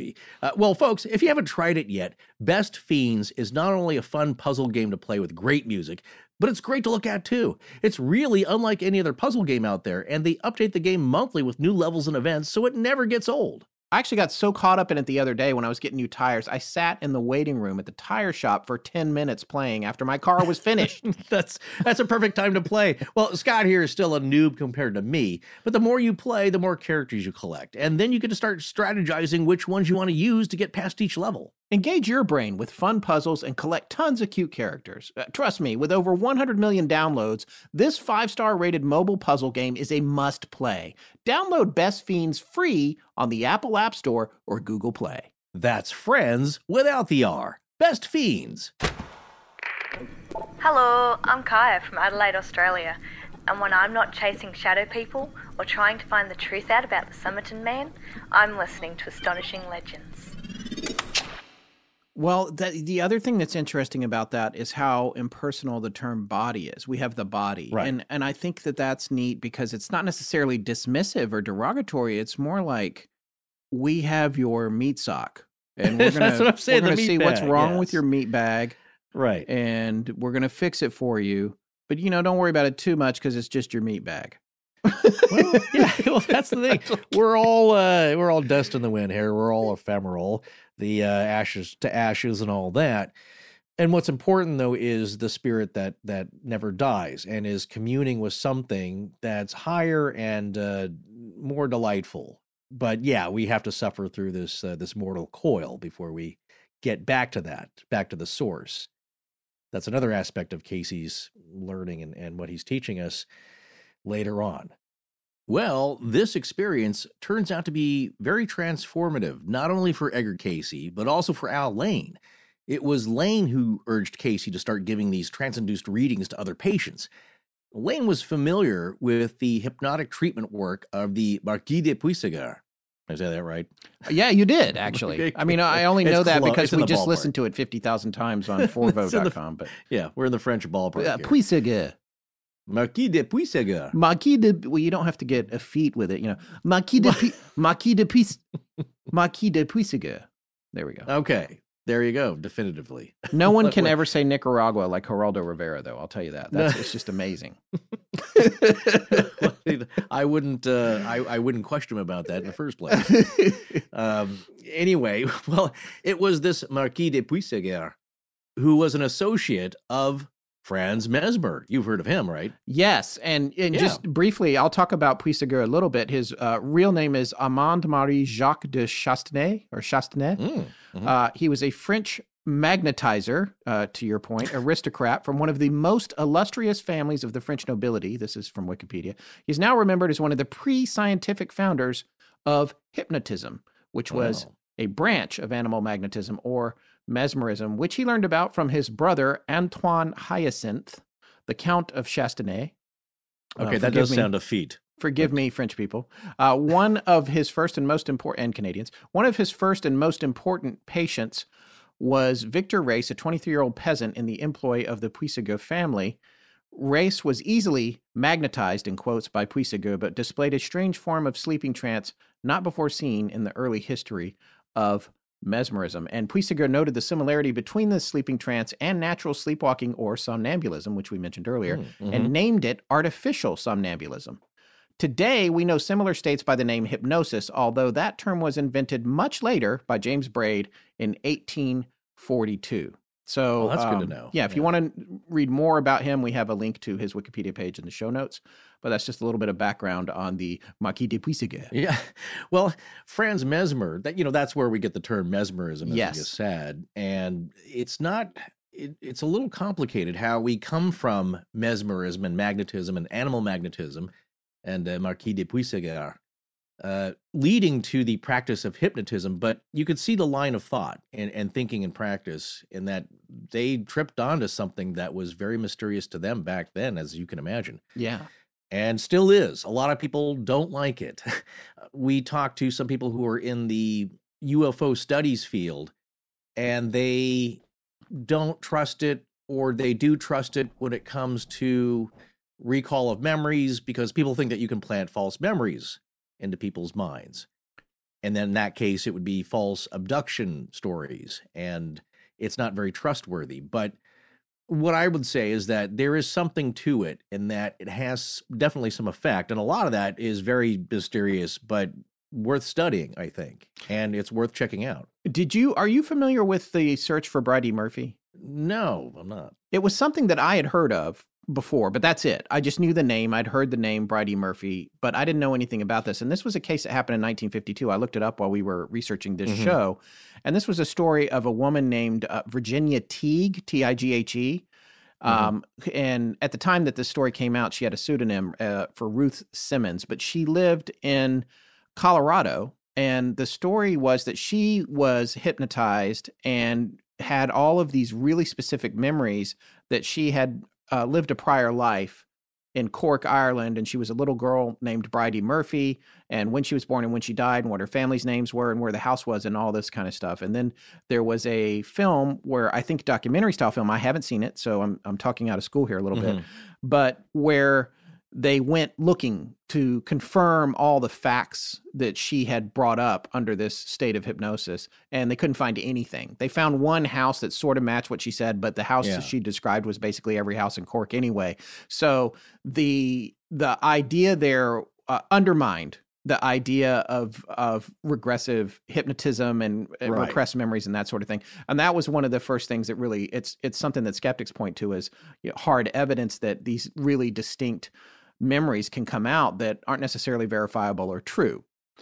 At least in our reality. I mean, you and I could go on for days about, well, maybe it's a different reality, because we conveniently just change course when we don't believe, when we want to prove that something's real that's been disproven. But acknowledging that, I think it's interesting because this all gets connected and in different points of time. Obviously, that was 1952 and Mesmer predates this, but where things lost a little bit of their gravitas because people were like, well, I don't know. How about Bridey Murphy? That it was more in the zeitgeist back in that time period, in the 50s anyway. So just an aside I wanted to point out. Right. I would say that you can't throw that all out, as Cayce faced the same kind of criticism himself and afterwards with his critics, in that they would say, well, he's not totally accurate.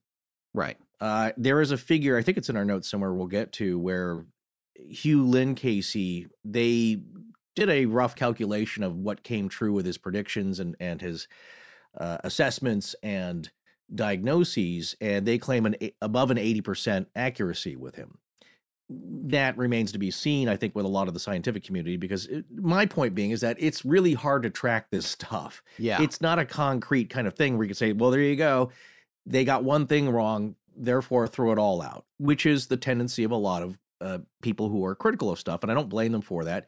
People want 100% accuracy, I think, as a part of human nature before they're going to give it any credibility or authority, or, as people like to say nowadays, agency, and that they want to see results repeatable all the time in exacting conditions. And I don't think this is an area, as everything that we're studying, you can expect from this. And I know that's very frustrating for a lot of people. Like, as I said before, Cayce got a lot of criticism in that some of the readings he gave weren't accurate, as we're going to cover this in part 2, where I don't know if they were trying to trip him up, but they had him give readings for people who had been deceased. Yeah. And there you go. He just gave a reading for a dead person who's not around, and they don't have any affliction other than that they're dead. But we don't know what they had in life that he may be looking at, or where they are when he was reading them in the hereafter. There's all these things that you can't count into this equation, which a lot of people want a solid equation. That's my point. But at least with Al Lane, he thought there was something to it. And yes, he's a hypnotist himself. He's, as you mentioned earlier, he may have had some motive in that disconnected him to Cayce in something otherworldly that he was looking for and believed in. but he thought it was effective, and he thought it was a form of clairvoyance, in that it was not just some weird fluke or it's part of Edgar Cayce's subconscious that he was hearing, that somehow he was seeing, as you said, clear sight with clairvoyance. He was seeing beyond himself and his physical body. And it was Al Lane who urged Cayce to start offering his readings as a public service because he believed in it. But Cayce was hesitant because he was not knowledgeable about anything he was actually prescribing during his sessions and whether it could be harmful to the patient. That's where we do see a little bit of Cayce's own ethics coming in. He was very reticent about giving the stuff out. He didn't want to harm anybody. He never proclaimed himself as this great healer. He just had this ability that he thought could be useful, and he wanted to help people since he was a little kid. So hopefully we'll paint this picture of him as we go along, that he did have a lot of struggle with this, if this was moral, this was ethical in a medical sense. But Cayce eventually and reluctantly agreed to start giving readings to the public. First to Lane's patients, his own hypnosis patients, but only if the readings would be free to everybody. That's another thing. He didn't want to charge for this, at first anyway, because he was able to work and also do these readings on the side. So he wasn't into making a lot of money off of this at first. And then even later, he just wanted to do it because it was taking up so much of his time to pay for the expenses. So Cayce started working with Lane to give more free readings to the people of Hopkinsville. And this led to local newspaper reports about their work, which led to letters coming in for help. And concerning the letters, as we just mentioned, that I find fascinating, he claimed Cayce only needed the person's name he was diagnosing. At first, he had people in the room with him, and then he learned that he didn't need to have them right there next to him. He just needed their name and their location, and the cure apparently was just as effective. So once again, there seems to be power in a name. Oh yeah, that's a super good point. I love that point. And then also and this just keeps happening, not only with this Cayce scenario, and we're not planning this. I wish I should stop. I wish we were planning something. I know I should stop admitting how we're happening into all the parallels between the episodes and everything. But when you look at this and you go back again and you look at controlled remote viewing and remote viewing, there's so many parallels here between what Cayce was doing and remote viewing. I'd actually be curious to hear what a remote viewer, a professional remote viewer like Lori Williams would think of him. And then again, also going back to what Connor was describing with the Estes method and some of that process, there's a lot of parallels between all this stuff, which does make you think, because they're different processes, but they have a Venn diagram that intersects. And in that center somewhere, it tends to make you think that there is some kind of there, because there's a common ground between all these different approaches that in some cases are having different goals, but they're getting to their results via the same methodology. I think that's really fascinating. Grand unified theory stuff, you know?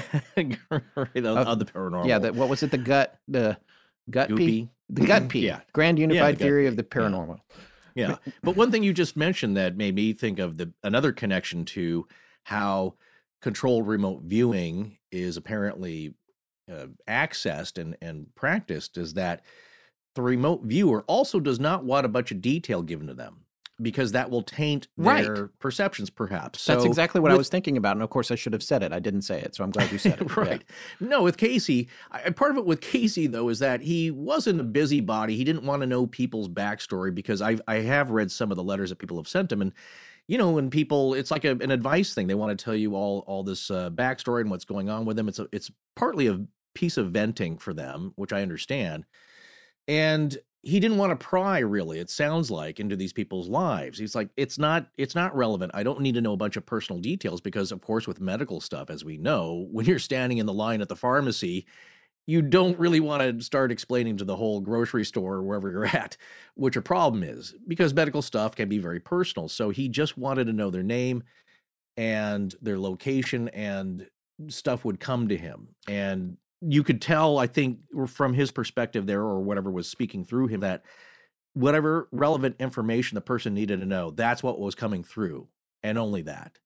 And sometimes it would be, oh, by the way, you were this person 3 lifetimes ago. And that's what started to freak people out. And another person that was a little freaked out by all this was Cayce's fiancée, Gertrude Evans, because Cayce was himself worried about giving out suggested remedies while essentially being asleep, And Gertrude was unsure of this practice, to say the least, as many people at the time were under the opinion that hypnotism could lead to insanity or ill health overall. And there's one quote, and I'm not sure who said this, but it's in quotations. You can find it, I think, in the book, but it's also on the wiki entry for Edgar Cayce. Quote, "One dead patient was all he needed to become a murderer." Yeah, and that's a theme. You gotta be careful. Yeah, that theme comes up a lot in Sugrú's book. Mm-hmm. And I think it was something that really weighed on him. It scared him. This, the idea of giving out this medical advice that he couldn't even remember what he was saying when he woke up. It's like his worst nightmare would be to go to sleep, wake up, he doesn't even know what happened, and then the next day somebody dies from something he said while he was in a trance. Or you're still responsible. Not supposed to use the word trance, yeah. right. Yeah, he's still responsible for it. It's interesting because there was, and I think we should talk about this more in part 2, there was at one point a prosecution of him for being a fortune teller. And it's interesting, the outcome of that case. No, they agreed to help people because, again, he's into helping people. But on the other hand, ironically, they were trying to keep it quiet. They didn't really want to publicize this and do a whole circus bandwagon snake oil thing where they're marching through town announcing this stuff because, again, it's not a huge moneymaker for them. Not that that matters, but they were not trying to publicize it and draw undue attention. So as quiet as they tried to keep the practice, though, word eventually got out that it seemed to be effective. People were being cured of their ailments. And whether that's the placebo effect or whatever it was, people like results. So they were sending in letters asking for treatments, and that started coming in from all around the world. Yeah, and what's interesting about that when you mention whether or not it was a placebo effect, and it's the constant placebo question for me. If a placebo works, why wouldn't you try it if everything else had failed anyway? But in addition to that, I'll point out, again, with the way that Wikipedia works, a lot of the entries related to this particular story, we already mentioned that they say part of a paranormal series, and then they also prominently say, and they make sure it's real big, pseudoscience, and then the other thing they say is placebo. Yeah. They've got it all there. They're just like really tearing it down. Which I understand if you're going to be an encyclopedia of a type that you're trying to classify everything, but well, imagine the letters they'll get from people who don't buy into any of this, and that's their opinion. But one kind of interesting bent, specifically involving Wikipedia, we rely on them a lot, and we love them. Wikipedia, that is. Yes, and we support them financially, by the way. Yes, we do. We donate we do for the help they give us. But in the documentary Third Eye Spies, it was the story of Russell Targ, who is a serious physicist who had a lot of trouble with Wikipedia just labeling him as basically a quack. And this guy had serious work done before his venture into remote viewing with lasers, but they don't mention that. So right, which he talks about very comically, actually. He's like, I worked with lasers for like 25 years. They don't mention, all they say is that I'm a remote viewer. Yeah, pseudoscience. Yeah, and he had to get a Nobel laureate to weigh in for him to eventually get that included, but they were reluctant because they paint you all with the same broad brush. And and it's like they say in Hollywood, you're only as good as your last show. You're only as good as your last movie or your last thing that you wrote. And when you write the next one and it's great, but if the last one you did stinks, then you stunk forever, no matter what you did before it. So well, exactly. That's what you're known as. And what we're going to talk about right now is Cayce moving away and getting a little bit of that undue attention or that unfavorable attention. But it really wasn't from him, it was from Al. Because in May 1902, Cayce accepts a job at a bookstore 61 miles away in Bowling Green, Kentucky. And he starts to live at this boarding house with some other young men who were in the various professional fields. While living there, though, he loses his voice again. And Al Lane has to come visit him every Sunday, or he just starts to visit him every Sunday to administer the hypnosis sessions and treatments, and also to continue the reading treatments for Lane's other patients.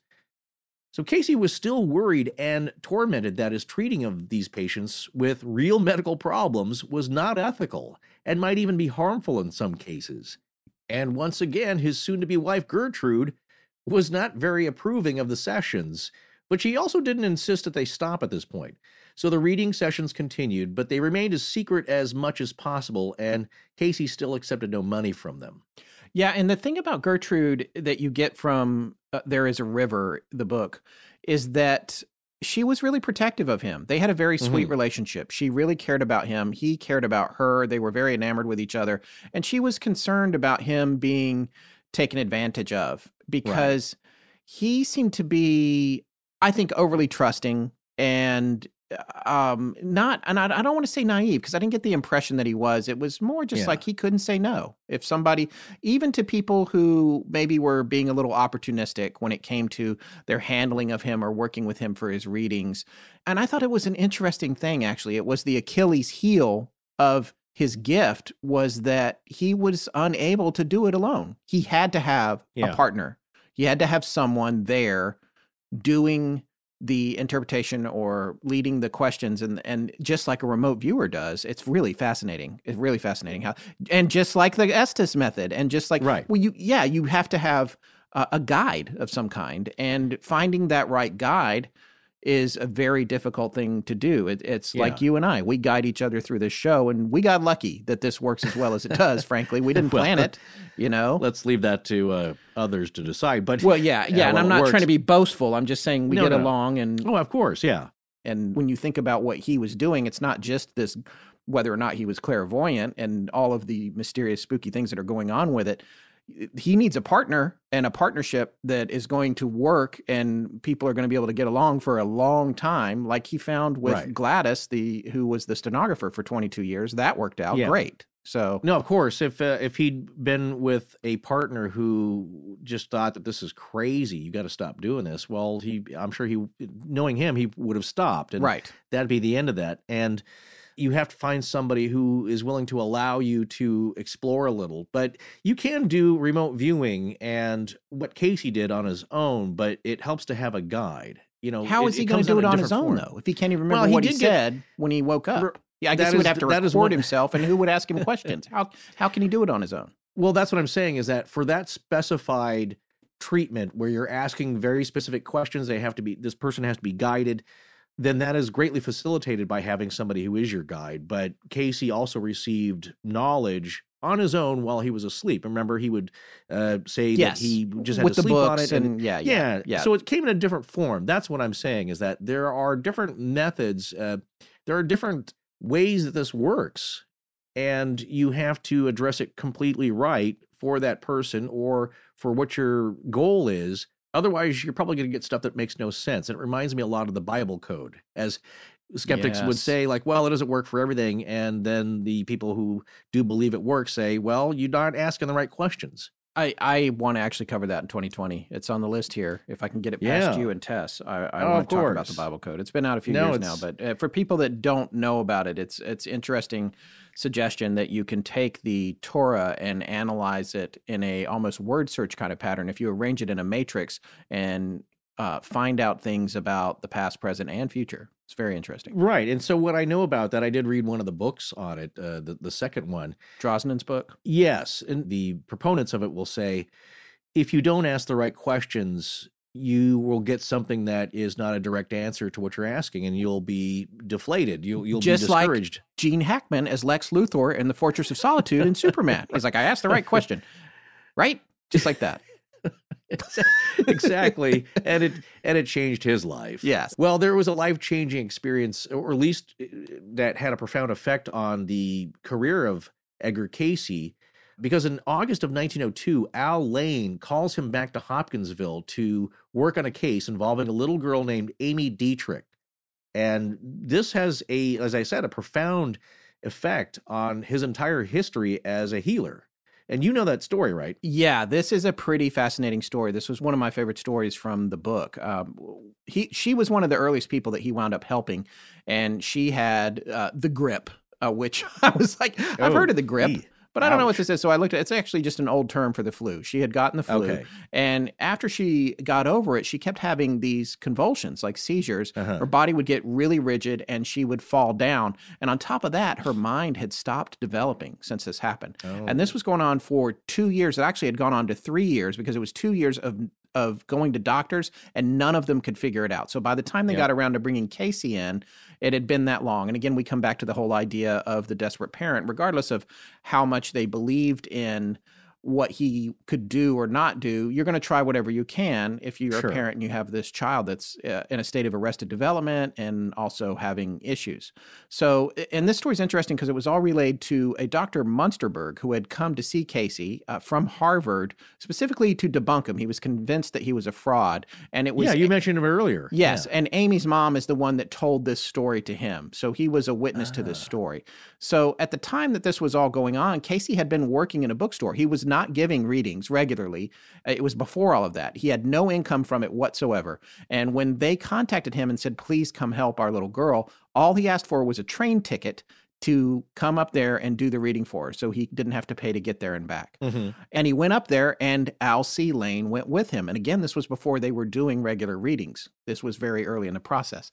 Munsterberg then asked Amy's mom if Lane was a doctor. He had not been. At the time, he was studying osteopathy, which he later graduated in, but she told Munsterberg that Lane would put Edgar in a trance, using the word trance. And Munsterberg was shocked to learn that neither Lane or Cayce examined the little girl, Amy. Neither one of them examined her. And I just wanted to talk about osteopathy a little bit. We mentioned it a few times already in the show. This is another one of those listed as a pseudoscience in Wikipedia. Yeah. Osteopathy is a type of alternative medicine that emphasizes physical manipulation of muscle, tissue, and bones. Practitioners of osteopathy are referred to as osteopaths. Its name derives from ancient Greek, bone and sensitive to or responding to. The United Kingdom's National Health Service says there is limited evidence that osteopathy may be effective for some types of neck, shoulder, or lower limb pain and recovery after hip or knee operations. But there is no evidence that osteopathy is effective as a treatment for health conditions unrelated to the bones and muscles. Others, however, have concluded that there is insufficient evidence to suggest efficacy for osteopathic style manipulation in treating musculoskeletal pain. So that's the broad strokes on it, the very accessible, short summation of, I guess, the current state of society's opinion on osteopathy. There are some osteopaths, though, that do use more modern Western medical techniques and pharmaceuticals in addition to their practice that are more accepted. So it has gained more acceptance, I think, over the years, is what I'm saying. Yes. But Cayce also, some of his readings, I remember way back when reading some of the treatments, I believe he recommended chiropractic measures to be taken for some people and a bit of osteopathic treatment himself, in that massage. He was a proponent, or at least the readings were a proponent of massage and skeletal-muscular manipulation to affect some healing. Yes. And, but nowadays, from what I've read, there are more traditional medicine techniques for the Western medicine practice that are incorporated. So it's a little more accepted than it was back then. Well, coming back to Amy's story, her mom was pretty skeptical of Cayce's whole situation because he looked really young at the time and boyish, but she was desperate to help her little girl. The reading began with, "Yes, we have the body." Now, in this reading, Cayce explained that the day before Amy came down with the flu, she had actually hurt her spine getting out of a carriage, and that the grip or flu had affected the injured area. The fact was that the girl's fall was real benign looking when it happened. The mom had witnessed it herself, and it was so insignificant in appearance that she really hadn't thought much of it, and neither had the little girl. She immediately hopped up and seemed fine. Additionally, the mom was the only one who knew about it besides the girl, who had probably forgotten it even happened 3 years earlier, and she hadn't really spoken much since then anyway, because again, she was in a state of arrested development. There was no way for Cayce to have known that that little girl had fallen on that day, and on top of that, it didn't look like a serious fall. Cayce explained in the reading that she would need an osteopathic adjustment to get better. Mr. Lane then proceeded to make what he thought was the right adjustment. In another reading, Cayce made it clear the adjustment hadn't been done right and what Lane needed to do to make it right. Lane then tried again, and Cayce told the family that Amy would get better. A week later, the fog from the girl's brain went away as she, according to the book, recalled the name of a doll that she played with a lot just before she had become sick. She then remembered the names of her parents for the first time in what had been 3 years, recovering to the mental capacity of a normal 5-year-old. By the time Sugru wrote his book, Amy was 15 years old and 100% healthy. In fact, Dr. Munsterberg met her. Amy's mom went on to defend Cayce's character, explaining to Munsterberg that he was no charlatan, but a pillar of the Christian church who had never taken advantage of anyone. Now, for me, I had some thoughts about this once I read the story. The skeptic's immediate view often seems more focused on the idea that someone is trying to put something over on someone, and that was Munsterberg's point of view, rather than actually trying to deconstruct whether or not what is rumored is possible or not, or if it may or may not work. In my opinion, this is an aggressive form of confirmation bias that afflicts many of the skeptics that we come across in the legends we cover. They seem to be blinded by their need for cognitive closure and a seemingly inherent belief that anything that is unexplained is rooted in the opinion that whomever is claiming to have witnessed or conducted it is doing that simply for fame and fortune, neither of which Edgar Cayce ever sought. In fact, he aggressively attempted to avoid both. So then what is his motive? Dr. Munsterberg, if he was as he is portrayed in Sugru's book, which we have to consider he may not have been, because as we said, Sugru is obviously firmly biased into Cayce's corner, but if he is as he was represented, he didn't appear to be trying to ascertain anything more than proof that Edgar Cayce was tricking people, because in his mind, he had already decided, before he even arrived, that what Cayce was doing was impossible. But I don't want to get too far into the weeds there on the skeptical viewpoint of all his. We're going to talk about that more in episode 2, which I know we tried to stop saying in this show, and we've said it 50 billion times. There's going to be more of episode 2? Yeah, we're going to talk about more later. We're going to get to that? We're going to talk about it later. Yes, we're going to get to it. Some people have even started a drinking game with that, which as I understand, they are now in rehab. So anyway. But they'll get to that later. Yeah, we'll get to that later. Anyway, so that's my opinion about Munsterberg and a lot of the. Right. And it's not just Munsterberg, it's every time not every time, but a lot of the times we see these people are coming in to investigate, and their approach is not based on an objective deconstruction of what's happening. It's more based on starting from the idea that what is happening is patently impossible. So every assessment I make from this point forward is rooted in an in-conclusion that I've already made. So why are you even going? If it's impossible, why are you even investigating it? What's the point? Well, that's what I'm saying is that the wacky, the woo-woo is not on the table for consideration. It's not even a number that could be put into the equation. So it's totally left out. And I go back to that old Michael Shermer saying, maybe there is 10% or 12 or 13 that we just can't figure out, just makes no sense. So we put that aside. Yes. And that's taking it off the table. Well, okay, that's part of the equation that you need to figure out. You need to get at that unknown here. But it's not easy, and I understand can be fruitless and frustrating because you may never get an answer for that. Like, where exactly is this information coming from through Cayce? Well, here's a little anecdote that points out to what you said about him being maybe a little bit naive, or really just actually trusting. I don't think he was all that naive. I think he was just that trusting sort. Just a nice guy. Yeah. Yeah, a real Southern gentleman, and somebody who was genuinely nice and didn't believe or wanted to trust people that they were going to do right by everybody. Here's a story, though, which I think you will really enjoy, because I think we talked about this before. Edgar Cayce invents a card game called Pit. It's also known as Board of Trade, which is patterned after stock trading in the wheat market. Do you remember that game? Yeah, I know this game. It's weird. I've never played it, but it's famous enough that I just know it. I know of its name and that sort of thing. And I know people that had it. It's right. Amazing. I believe long time ago. I mean, it's an old game, but what's interesting is that, it was a hit back then. It got to be very popular in its day, and a version of it is still available to this day for purchase. And so we had to, as a kid growing up in our era here, you had various card games. Uno was one that was later on, though, but early on we had Touring. Remember that? It was Yep. And there was a French, actually based on a French card game of the same kind of thing. L'Emilia or something. That's an Italian, but there were various card games. Pitt was one of them, and he invented it.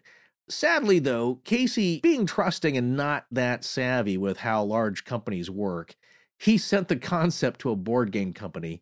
They copyrighted it, and Cayce got no money from it.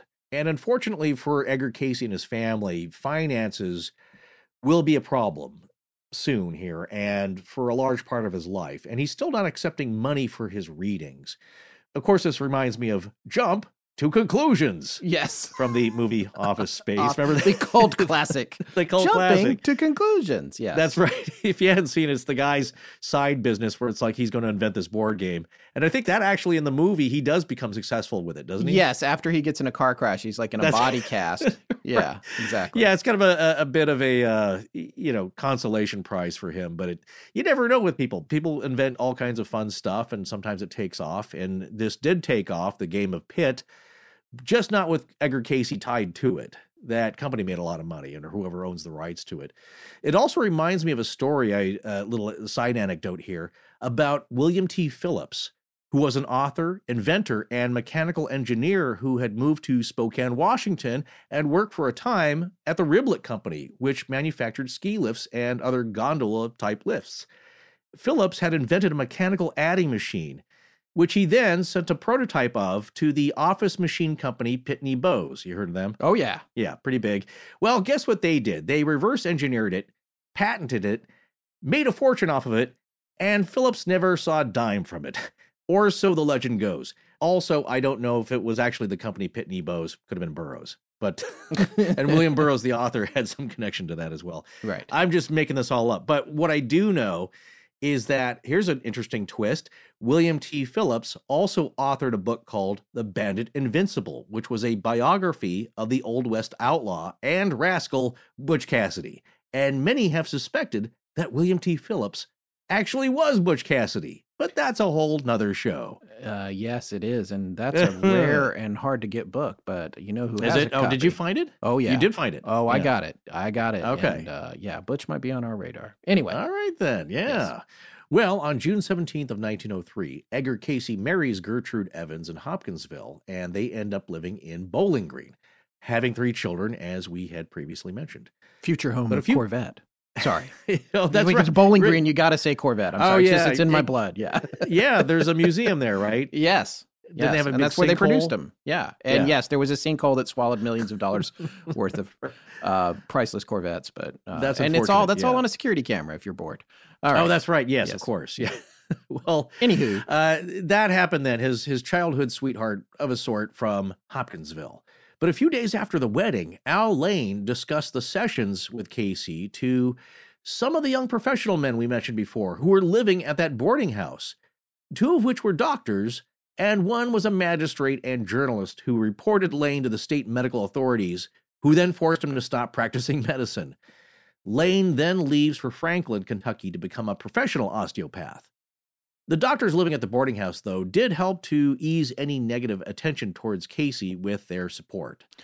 One thing I want to say about this, and when I was reading about this in Sugrew's book, it struck a chord of familiarity with me because my great-grandparents had a boarding house in Raleigh, North Carolina. It was a 28-room colonial-style mansion with a wraparound porch in downtown Raleigh in an area called Boylan Heights.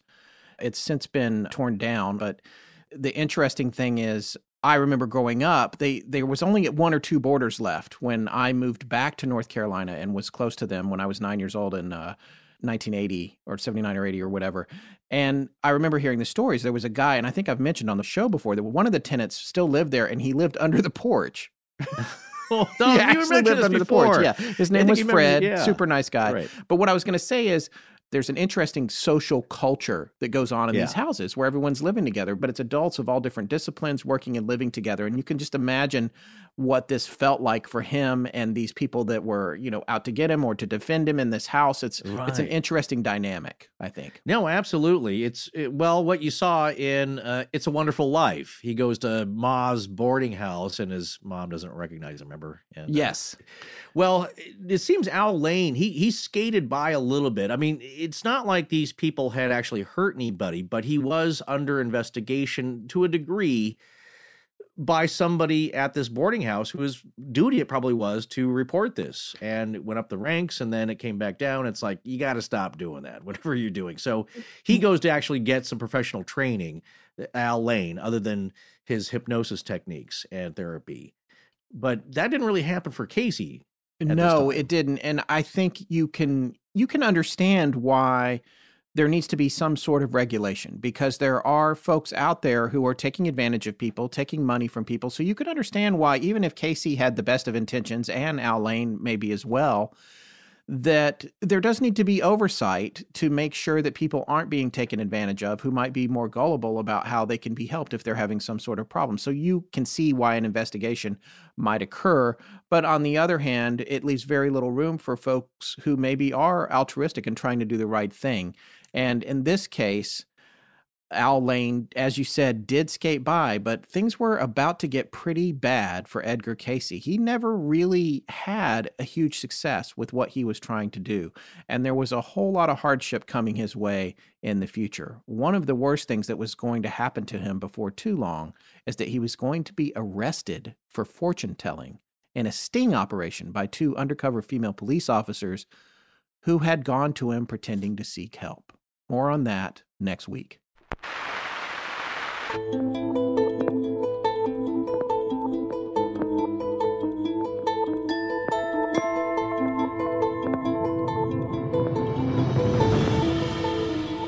That's going to wrap up part 1 of our 3-part series on Edgar Cayce. We'll be back next week with part 2. Please remember to support our sponsors. They help keep the show free and the lights on in Blanket Fortiana. Special thanks to John Bolin. Hi, I'm Jen Pakovich. Hey, I've got a joke for you. Why did the skinwalker cross the road? Give up to get to the parallel dimension. Ba-dum-tsh. Tonight's show was edited by Chris Potter at rumblejar.com and co-produced by Tess Feifel, who is also our head of research. Our theme, which is available as a ringtone, was composed by Judson Crane, and our sound design and additional composing is by Ryan McCullough. Special thanks to the Astonishing Research Corps. But most importantly, we want to thank you, our listeners. Visit our store at astonishinglegends.com or interact with us and other listeners on Twitter, Facebook, and Instagram. You can also support the show at patreon.com/astonishinglegends, where patrons have access to additional bonus content. No part of this show may be reproduced anywhere without permission. Copyright Astonishing Legends Productions. Good night.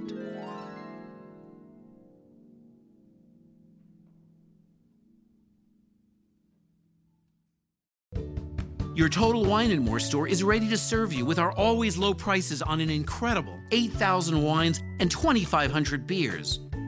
Want it today? Try our same-day delivery or contactless curbside pickup at TotalWine.com. Whether you're grabbing your favorite beer or pouring a glass to enjoy an evening on the deck, Total Wine & More has you covered. Visit any of our 12 stores in Northern Virginia